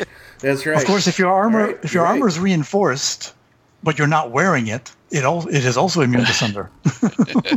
Is it though? This is true. If you're just draping it over your shoulder, or it's just lying there on the floor and you're trying to hit it with your hammer. Is it reinforced? Because it doesn't say that it is. It's technically technically at that point it's an item, right? If you're holding on to it. It's an item with the reinforced quality, therefore it's treated as an item. Here's a question. If you're in the middle of donning your armor and you hold your shirt up to block. Or you've got your helmet in your hands and then he's trying to hit the helmet. Well, it's openly wielded. It's in my hands. But you can't break it because it's reinforced. All right. That's a fun one to play out. Okay. That'd be kind of neat. All right. So, okay, cool. So our next one is the opposite of, what is it? Inferior. We have superior. It's a passive quality. Basically, you get to add advantage to all checks with the item. And while we're talking about it, I was mistaken. about the inferior quality. It used to say in the Star Wars setting that it increased its encumbrance by 1 and reduced its damage by 1 for an inferior item. That's kind of good. I like that. Okay. To be now, honest. That's not how it is in Genesis. It's not how it's written, rules as written. But if you wanted to apply the Star Wars rule to an inferior item, it does 1 less damage and an encumbrance is 1 more. That's fine. It doesn't hurt. There you go. Yep. Yeah. Okay, cool. Sorry. All right, superior. Did it. All right. Tractor. Oh, sorry, next one. Stefan, you want to take that one since you live on a farm? No, just kidding. Tractor, yes. The tractor being, the John Deere thing. Excuse me. So, in this one, very much more common in sci-fi settings. Tractor. It's a passive ability. Instead of firing searing beams of laser or crackling ion discharges, the weapon fires a relatively harmless electromagnetic beam that ensnares and holds it fast in space. So like all weapons, they're fired at their target using the appropriate skill and all modifiers for range and so forth. And once it's hit, the target may not move unless its pilot makes a successful piloting check against a difficulty equal to the tractor beam rating. So you want that rating to be really high. Yep. So I imagine, the Death Star had probably a rating of 5 versus, There you go. And then if the target is an individual character, the character is immobilized while the beam is active. Oh, there we go. Yep. Weapons with attractive quality are only going to show up, in sci-fi settings most likely. All right, Tony, take us out with the next 2, buddy. Okay. We have 2 more passive abilities. The second to last one is unwieldy, which is the converse of cumbersome. Unwieldy is a weapon that can be particularly awkward to use for those without impressive dexterity and hand-eye coordination. To wield an unwieldy weapon properly, the character needs an agility characteristic equal to or greater than the weapon's unwieldy rating. And for each point of agility by which the character is deficient, you must increase the difficulty of all checks made while using the weapon by 1. Simple. There we go. All right, and then the last one is vicious. One of my favorites. It's also passive. And when an attack with this weapon results in a critical injury or hit, the character adds 10 times the vicious rating to the critical roll. So, with a vicious of 3, for example, you would add plus 30 to the resulting critical injury hit result. Nice. And vicious 3, and then triggering your crit multiple times. That's how you kill a guy. That's how you kill an ancient dragon. That's how you Killzak did. That's how you one-shot my ancient dragon. That's right. Yeah. All right. You sunk my battleship. That is all of the existing qualities. Now, we might have some that pop up later that are setting specific. House rules. We'll see some on the road. And, GMs, if there's something that you've come up with out there, a weapon quality, like Stefan did, an item quality, shoot it to us in an email. We'll read it. Exactly. All right. Yeah. All right. So last thing we cover when we cover weapons really is their or items we cover is their maintenance. Yeah. Yeah. So that kind of goes along with that Sunder quality, right? Where we're talking about, we're damaging items and such. There are on page 89, table I-5-4, repairing gear. There are the levels of damage: minor, moderate, and major. And there's a difficulty associated with repairing the gear when they're at that level. And then there's the penalties that you would ensue when using them. So if you're wielding an item and it's got a major damage to it, it's unusable. Because, if you have a sword and it's bent 90 degrees, you can't use it. It's toast. Yeah. So, and that's one of the things they also mentioned at the top of this paragraph, just under item maintenance. You know, you can use some of those despairs to indicate that, you know, the weapon is misfired, damaged somehow, whether it's the weapon or a shield or it was like, no, it's damaged, so it's not as effective at what it's supposed to do. You know? That's a great way to use despair. And I've had players roll 2 despairs in a single roll. Yeah. Nothing scares them more than taking that piece of equipment. And it's perfectly within the guidelines of the rules. You roll two despairs. It goes from being perfectly fine to being completely destroyed. Well, exactly. And it doesn't have to be a weapon. It could be lockpicks, wrenches, you know, hydro spanners. Yeah. Yep. Yeah. All right. Absolutely. And so did you cover the costs? I did not. I was just saying that it costs. There's a difficulty, but I did not mention the costs. All right. So, and the cost of those repairs are equal to the percentage of the item's base cost. It's going to be 25% for minor repairs, 50% for moderate repairs, and 100% for a major work. You're basically rebuilding it from the ground up. Pretty much. Reduce the total by 10% for each advantage received on the repair check if your character is doing the work themselves. Yeah, and you would use a mechanic skill in, like, you know, on low-tech weapons or items and whatever. You'd probably you could use like a crafting check, you know, on stuff too. Maybe computers, if you're putting your computer back together.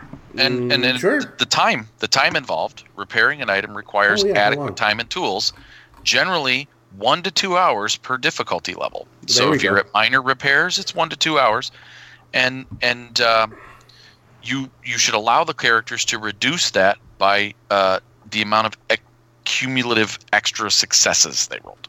Mm-hmm. Right. They could speed it up if they want to, if they want to try and repair something in quicker time. But but increase the difficulty by 1. For the you know, if you want to repair your item in an hour instead of 2, you know, it'll be if you look down at it would normally be an easy check for a minor repair. It'll be an average check if you want to do it in an hour. There you go. So yeah, because you're rushing it. Yep.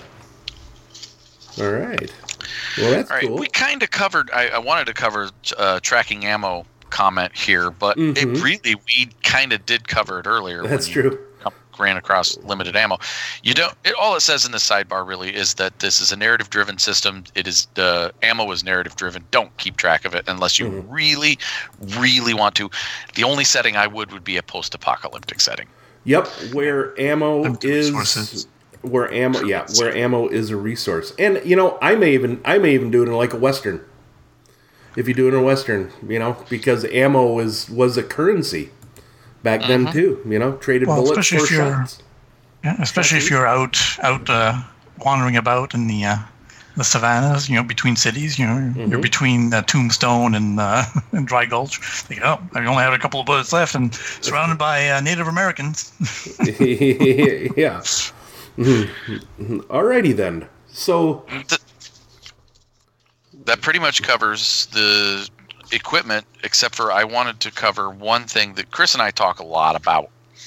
We've used it in many of our advantageous threats, and that is the little rule that is on page 93 for gear. It is called the right tool for the job. Nice. Besides their characteristics, most pieces of gear have just one rule. It's a rule we like to call the right tool for the job.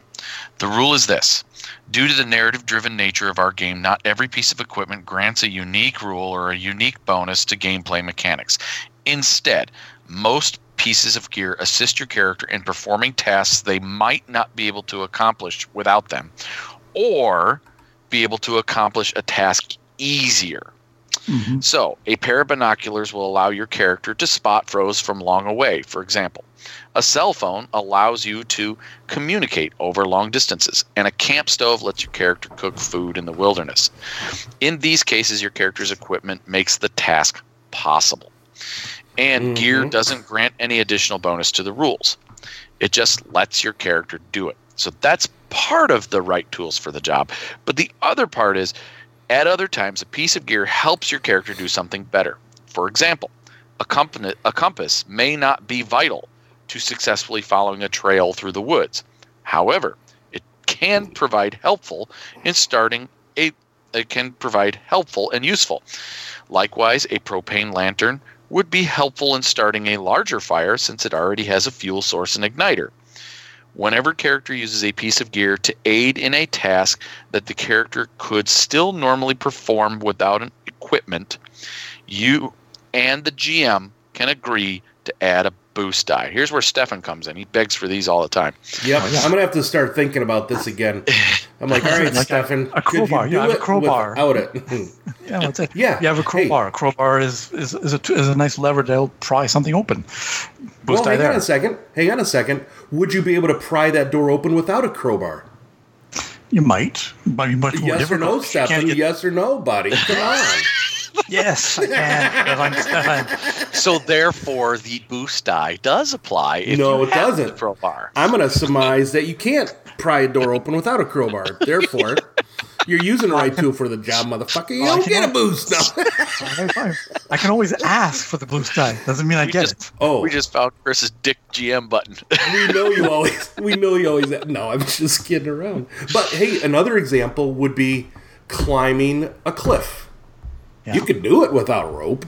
But if you have climbing gear, it's easier. Well, then it's the right tool for the job, granting you a boost die on your check. Well, that's it. And then the crowbar becomes a setback because it's way too heavy and it's not appropriate. That's right. And your buddy's got it hooked on your back end and trying to pull you down while you're climbing. Yep. Exactly.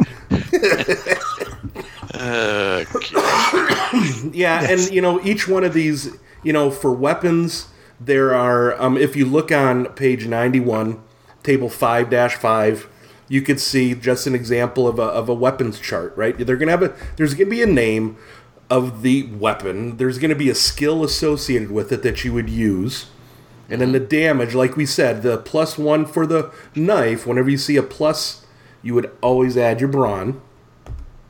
The crit rating is the number of advantage you need to trigger a crit.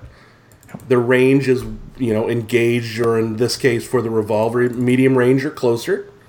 There's going to be that encumbrance rating. You would add that if it's on your person, you would add that to your encumbrance. And one thing that we didn't mention, as far as encumbrance goes, is if you have multiple items that are like really small, that have an encumbrance of 0. Typically, if you got like 10 of them, right? Like if you have stim packs or whatever that are encumbrance 0, but if you have 10 of them, that'll be like an encumbrance of 1. Not necessarily a weight, but it's more of a bulk of all those things.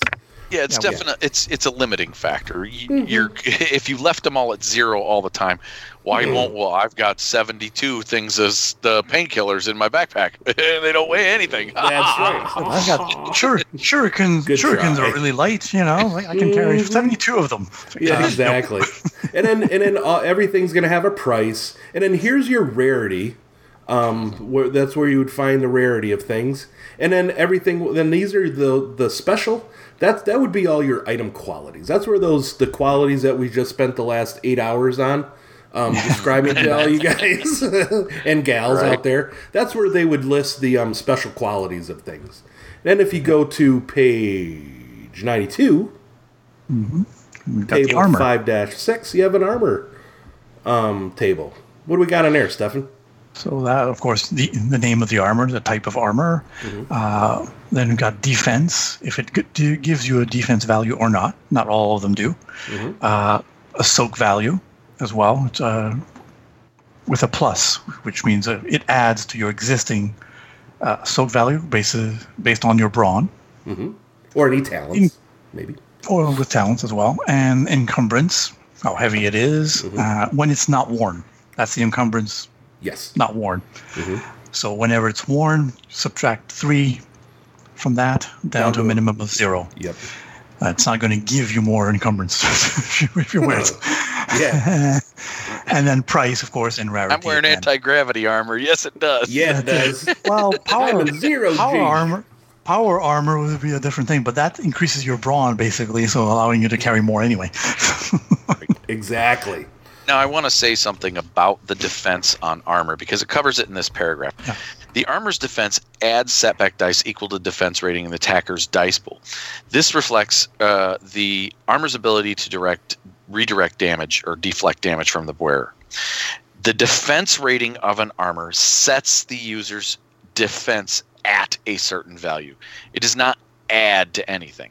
So if you have, for instance, you have 2 pieces of armor that you're wearing that have a defense rating, and they each give you that defense rating, they don't stack. Mm-hmm. Only the higher one applies.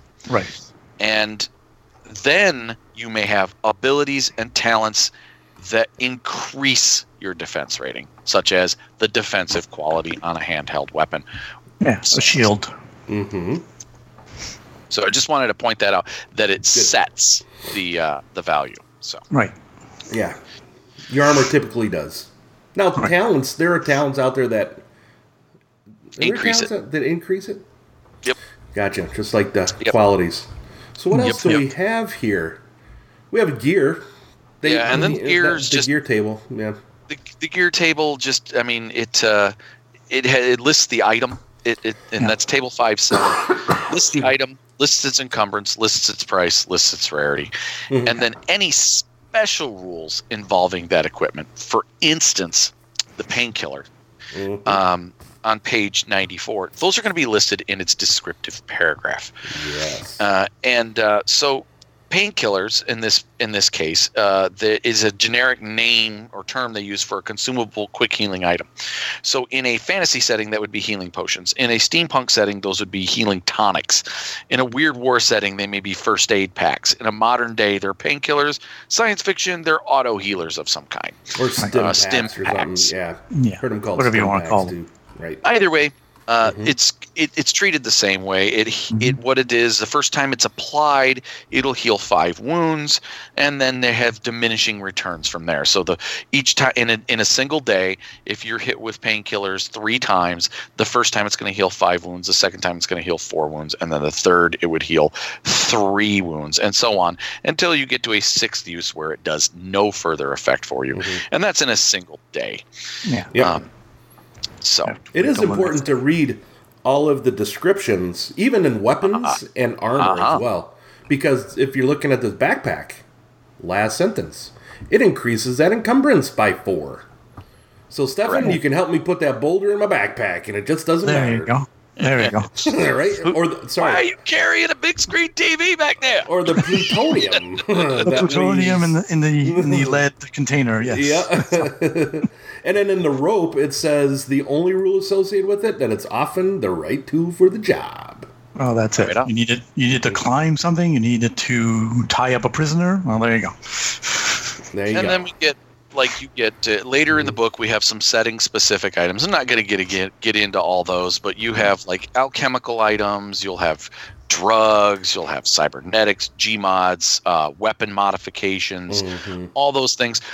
They are going to have a similar paragraph to. They're just considered gear. They're going to just have an item, an encumbrance, a price, and a rarity, and then all of their important stats are going to be in their descriptive paragraph. That's it. Yep. So, everybody out there, wake up! Yeah. And if you want a comprehensive resource for all the equipment and all the qualities, instead of just going through the Genesis book, our good friend there, Drainsmith. He has a great PDF called the Equipment Encyclopedia. That includes all the gear from Realms of Tyranoth, Shadow of the Beanstalk, as well as the little bits of equipment in the core book. And like I said, adds all the weapon qualities, armor qualities, and the attachments. Oh, jeez. Very nice. That's a totally other show. Attachments is another show. Yep. Indeed it is. Yes. So, gentlemen, let's get on to our next. Are we done with the meat of this show?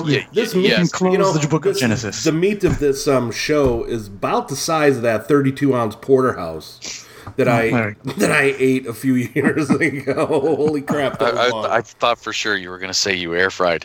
Thanks, Mom. All right, so because our sandwich was so full of meat, we're not going to have any cheese in this episode. We are going to leave the setting the tone out of this show, and we're going to skip right on to your favorite segment and mine, Advantageous Threats.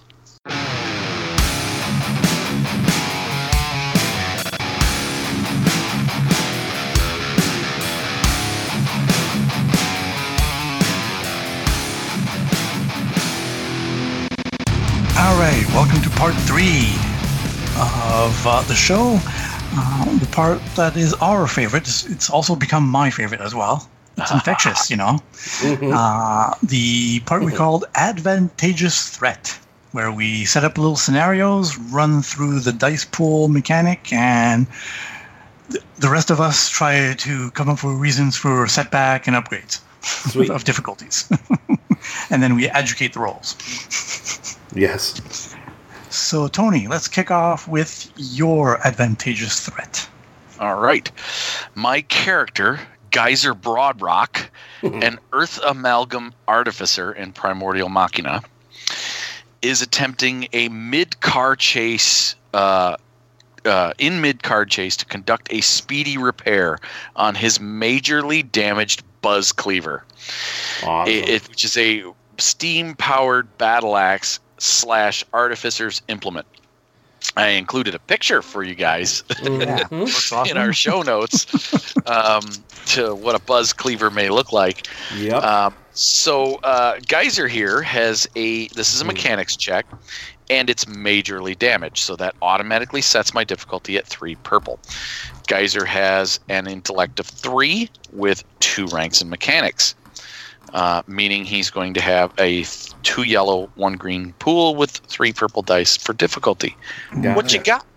What you got?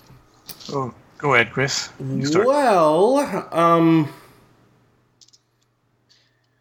It's in mid-car chase. Yeah. and it's majorly damaged, Uh-huh. which means it's unusable at this point. Yup. But it's in mid-chase, and you want to do it really quick, so you don't have 6 hours to do it. Correct. Sparks are flying, things are vibrating. That's supposed to vibrate. If you want to do it really fast, I'm going to say this might be a little more difficult. It's got to be more difficult. I think we're going to have to make. I think we're going to have to make a special case here because of the rule of cool, and the fact that you want to actually repair this thing quickly in the middle of a car chase. So I'm gonna maybe increase the difficulty by 1. Make it an extra purple, and then Just by 1? well, technically, Well, I would have auto upgrade one of them you're because gonna he auto wants upgrade to it try and do instead. because you want to do it so quick. Yeah. Give a chance for that despair. So an increase that is automatically upgraded. Got it. Okay, that sounds good to me. That sounds good. Yeah. I would also add maybe at least 1 setback because he's in mid-car chase. There's people firing probably at the vehicles jostling all over the place. Yeah, I'd give it a 2 setback for that. There you go. Very well then. Well, I did not build Geyser with the knack for it yet. Ooh.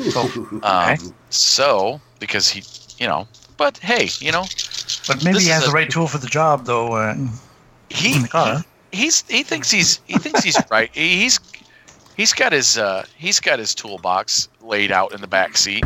That's right. So he happens to have the right tools. He's trying to kit bash the hell out of it. So I'm going to throw in a blue die for my right tools for the job. And because this would be really cool to do in the back seat of a car rambling across the desert, I am totally upgrading my check by spending a player's story point. There you go. That sounds good to me. Now, is this in a car chase as in like kind of on the ground? Near the ground? Yep. Car chase. Yeah. I'm going to flip a GM story point here because we might hit a rock, and your buzz cleaver might be going flying out of the car. or might hit the driver. You only live once. You might put an axe in the back of the driver. That's right. The driver's not named Killzak, is it? Oh, Yuri, is it? All right, so here goes my mechanics check. Bam! All right, first of all, no despair, bitches. There you go. Oh, man. Okay, sorry. All right. Those red dice are loaded. Yeah. So I only had a single net success. I had grand total of 1, 2, 3, 4 successes, but I had 3 failures. Oh. And I had 3 advantage, but they are canceled by the 3 threat that I rolled. So no advantage. So it just ends up being a single success. There we go. So you succeed. I succeeded in repairing it 1 step. One step. So moderately. So now, but you can at least use it. It's just automatically increase the difficulty when using it So because it's moderately. So to narrate this as a player, I'm in the back seat. I got all my tools all strewn out all over the place, and the car's jostling around, and tools are going flying, and all of a sudden you hear as his buzz cleaver kicks off, and you hear woohoo! From the back. Nice. That's great. All right. Awesome. That is awesome. Yes. All right, Chris. You want me to go next? Okay, then. All right. Let's follow up with you. So, Bolo Sauce Soul is my halfling cook / herbal healer in some fantasy setting. And he has scavenged some herbs, some healing herbs, some rare herbs from the woods that he would like to sell at a trading post out somewhere. So what I did is I figured a comparable rarity from Realms of Tiernoth. I picked Herbs of Healing. I think the rarity gives it a hard difficulty. I think the rarity was either 5 or 6. Yeah, they're probably some kind of red and white mushroom. Yeah, there it is. So it starts off so it's going to be a negotiation check because I want to sell these. But since he's in a major trading hub, it'll be a -1 difficulty, so making an average check. Okay. So he's fairly charismatic, with a presence of 3. He's got a couple ranks in negotiation because, he needs to be able to sell his pies. So he built that up a little bit. So his base check is going to be 2 yellow, a green, versus 2 purples. His mother has brought him up right. He's got 2 ranks in the proper upbringing talent, which he can suffer 2 strain and add 2 advantage to the check, which I'm going to do. Very nice. And I've never thought of ever using proper upbringing, but this is perfect. There we go. In a social check. So, what do you guys think? How would you like to make this more difficult? Well, I would say in this particular... You didn't say where exactly in Tiernoth. No, it's not in Tiernoth. I was just using the herbs of Tiernoth, or the herbs of healing from Tiernoth as like a base. Because there aren't any halflings in Tiernoth. There are not. That's what I was going to say. So you're kind of like this weird alien outsider. But no, I was just either using... way, I'm going to say that halflings are not very common in this trade hub, and so therefore, or maybe halflings are thought as like they're always trying to cheat you.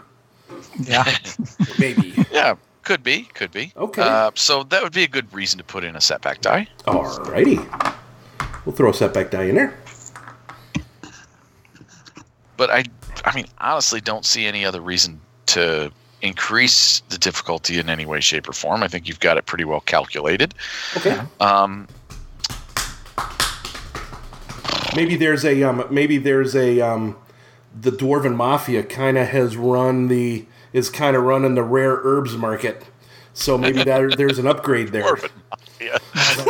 Put the story point because of something like that. A bunch of wise beards, eh? You got a bunch of wise beards. Hey, you want to sell some herbs in our town? You got to come to us first. Sounds great. You little Ogato, you? Come on. Yeah, that sounds like a great reason to flip a GM story point and There you upgrade. go. That's All right. what I thought. Sounds good. Sorry about Yep. that. Don't lose your lungs. No. You need some of those healing herbs. You And might want I to keep some of those for yourself. yeah, I might want to. All right. Yep. And yeah, this is good. I'm good with that. I don't need to flip a story point, even though Bolo has never run into the Dwarven Mafia before. He don't know what the fuck to do. All right, here we go. Ooh, holy failure, Batman. Oh. But however, okay, so I have one failure. Okay. I get that, and I'm going to spend 2 strain and add 2 advantage. So I have 1 failure, 3 advantage, and a triumph. Nice. So, I'm going to say that I might not. So when it means I don't successfully sell something, I won't get the price for it, right? But why don't we do? Well, I could do some. You know what? Maybe with my advantage, I do a trade for the value. I don't get the cash monies for it. They allow me to maybe trade at like a half value or something. What do you think? For some I don't herb know. that the other herbs that they were trying to I don't know. get rid of, and they don't could be. That could be. So they have a abundance of the herbs required for bottled courage, Okay. which would be some sort of hops. And so they do a trade with you. So the herbs for bottled courage versus the herbs for healing potions. For like healing potion. Sweet. And I think I would love to spend this triumph on an automatic upgrade with this Dwarven Mafia in the future. Okay. Or another thing you could do, you could also throw in something like at the end. They're like, sorry, we really couldn't help you, but we'll throw this in, and you could get something for free if you really wanted to in that kind of situation. Oh, Whether that's it be a good idea item. too. Yeah, a minor item. That's a good idea. Yep. That's a good idea. All right. Nice. Well, there we go. Excellent. All right, come on, Stefan. What do you got Stefan. for us, buddy? All right. Now we switch to the world of Star Wars, where my character, Thar Boromir Racha, Never heard of him. no, never heard of him, goes by the name of Boromir. He's a Chiss Jedi Sentinel artisan, and he needs to acquire some rare isotope in order to complete his new ship component to upgrade the ship. Some kind of phase shield that will make it much more difficult for other ships to target the Nebula Dancer. Ooh. This is already a rarity 8 item, so 4 purple, daunting. And it's a control substance, almost like military. So using the rarity table plus 2 rarity bumps it up to 10, meaning Okay. 5 formidable. Woo! Oh my. There you go. But he's in the trading hub. He's like a place, he's on Null Hutta, where there's a lot of Nar trade Shaddaa? going on. Nar Shaddaa. Oh yeah. shit! If you're there, dude, I'd reduce it by 2, maybe. All right. Well, at least 1. Right? But Oh yeah, back to 8. Go back to 8. back to 8. All right. So Because it's on because in Star Wars they actually have modifiers for it being on a major trade route and being a major trade center. Ooh. So it would actually be reduced by 2. that's it. All right. So, and he's got some decent streetwise and a good presence. So 2 yellows and 2 greens. Okay. So there you go. So that's, and he's made some contacts. He's been working on these different ships and helping out. So he knows who to ask, so I would maybe give him a boost die. There it is. There we go. So you mean he has the right tool for the job? That's it. He is the right tool for the He job. has the right tool for the job. Gotcha. So, what about any kind of difficulties? This is during the height of the Empire? Oh, yeah. Yeah. All right. So immediately, automatically, going to throw in a setback die for him being a Jedi Sentinel artisan. Yeah. Of course, he doesn't advertise it, but still, he has to keep it hidden. Yeah. You got to keep it hidden. It's on his mind. Oh, yeah. And because the Hutts have such a clamp down on these awesome ship components, we'll spend DM story point and upgrade that. All right. So there we go. I agree. One there, and instead of that. So we're looking at 3 purple, a red, a black, and a blue, and then 2 yellows, 2 greens. Rainbow! Woo! Rainbow.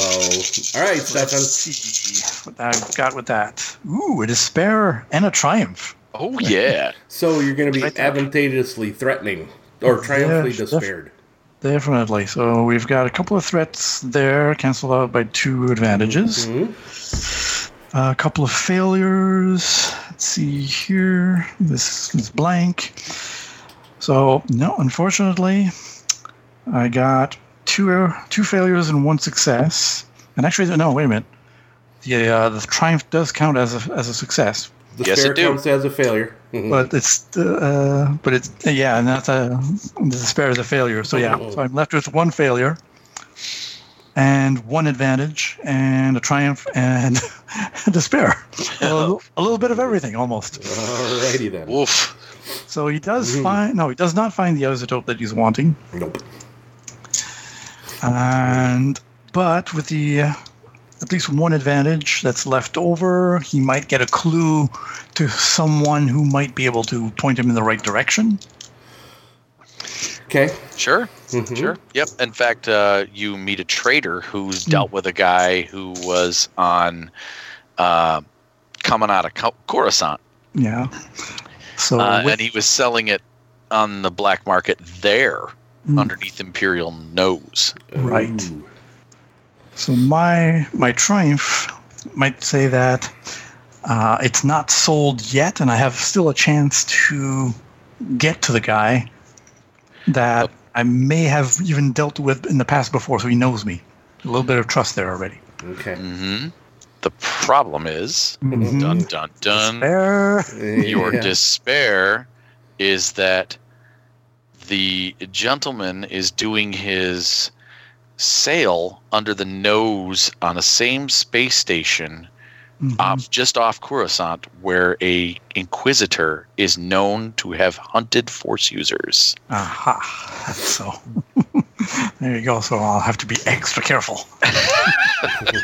The Inquisitor is 1 step behind you now, Stefan. There you go. Awesome. Welcome back to the show, Stefan. That was awesome. A nice variety of things happening, and after educating them. Yeah, and you still continued to roll a failed check with despair triumph. But still, awesome. Yeah. Never a dull moment. Yep.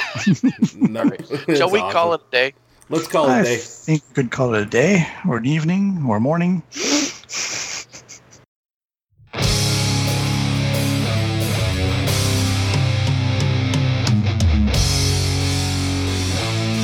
All right, everybody, that's our show for tonight. I would love to give a shout out to a new podcast called Macho Men in Tights, hosted by Uncle J. Raz, Carlin Kendrick, and Matt Stark.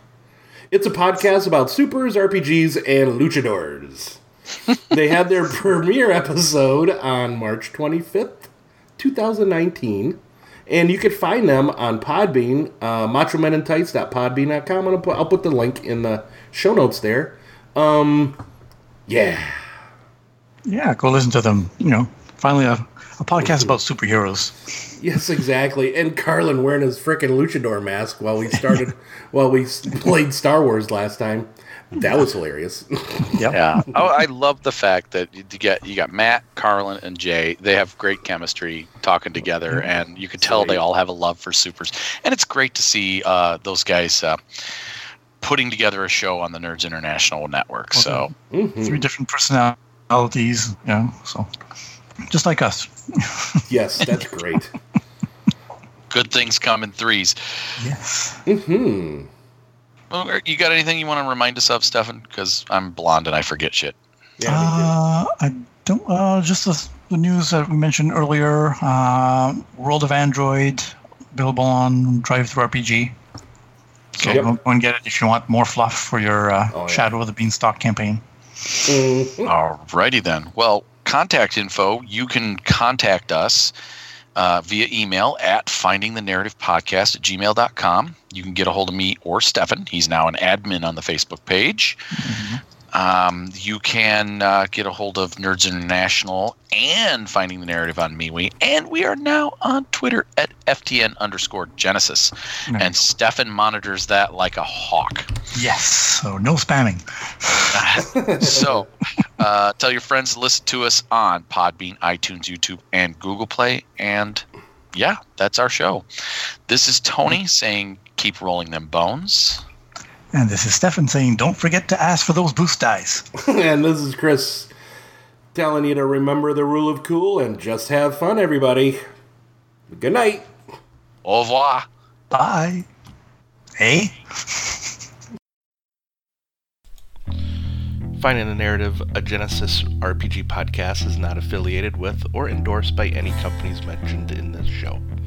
Any of the products mentioned on our show or appear on our website are the property and copyright of their respected owners. All items are used under fair use and educational and review purposes. All other items are the intellectual property of Finding the Narrative, a Genesis RPG podcast. Copyright 2019, all rights reserved.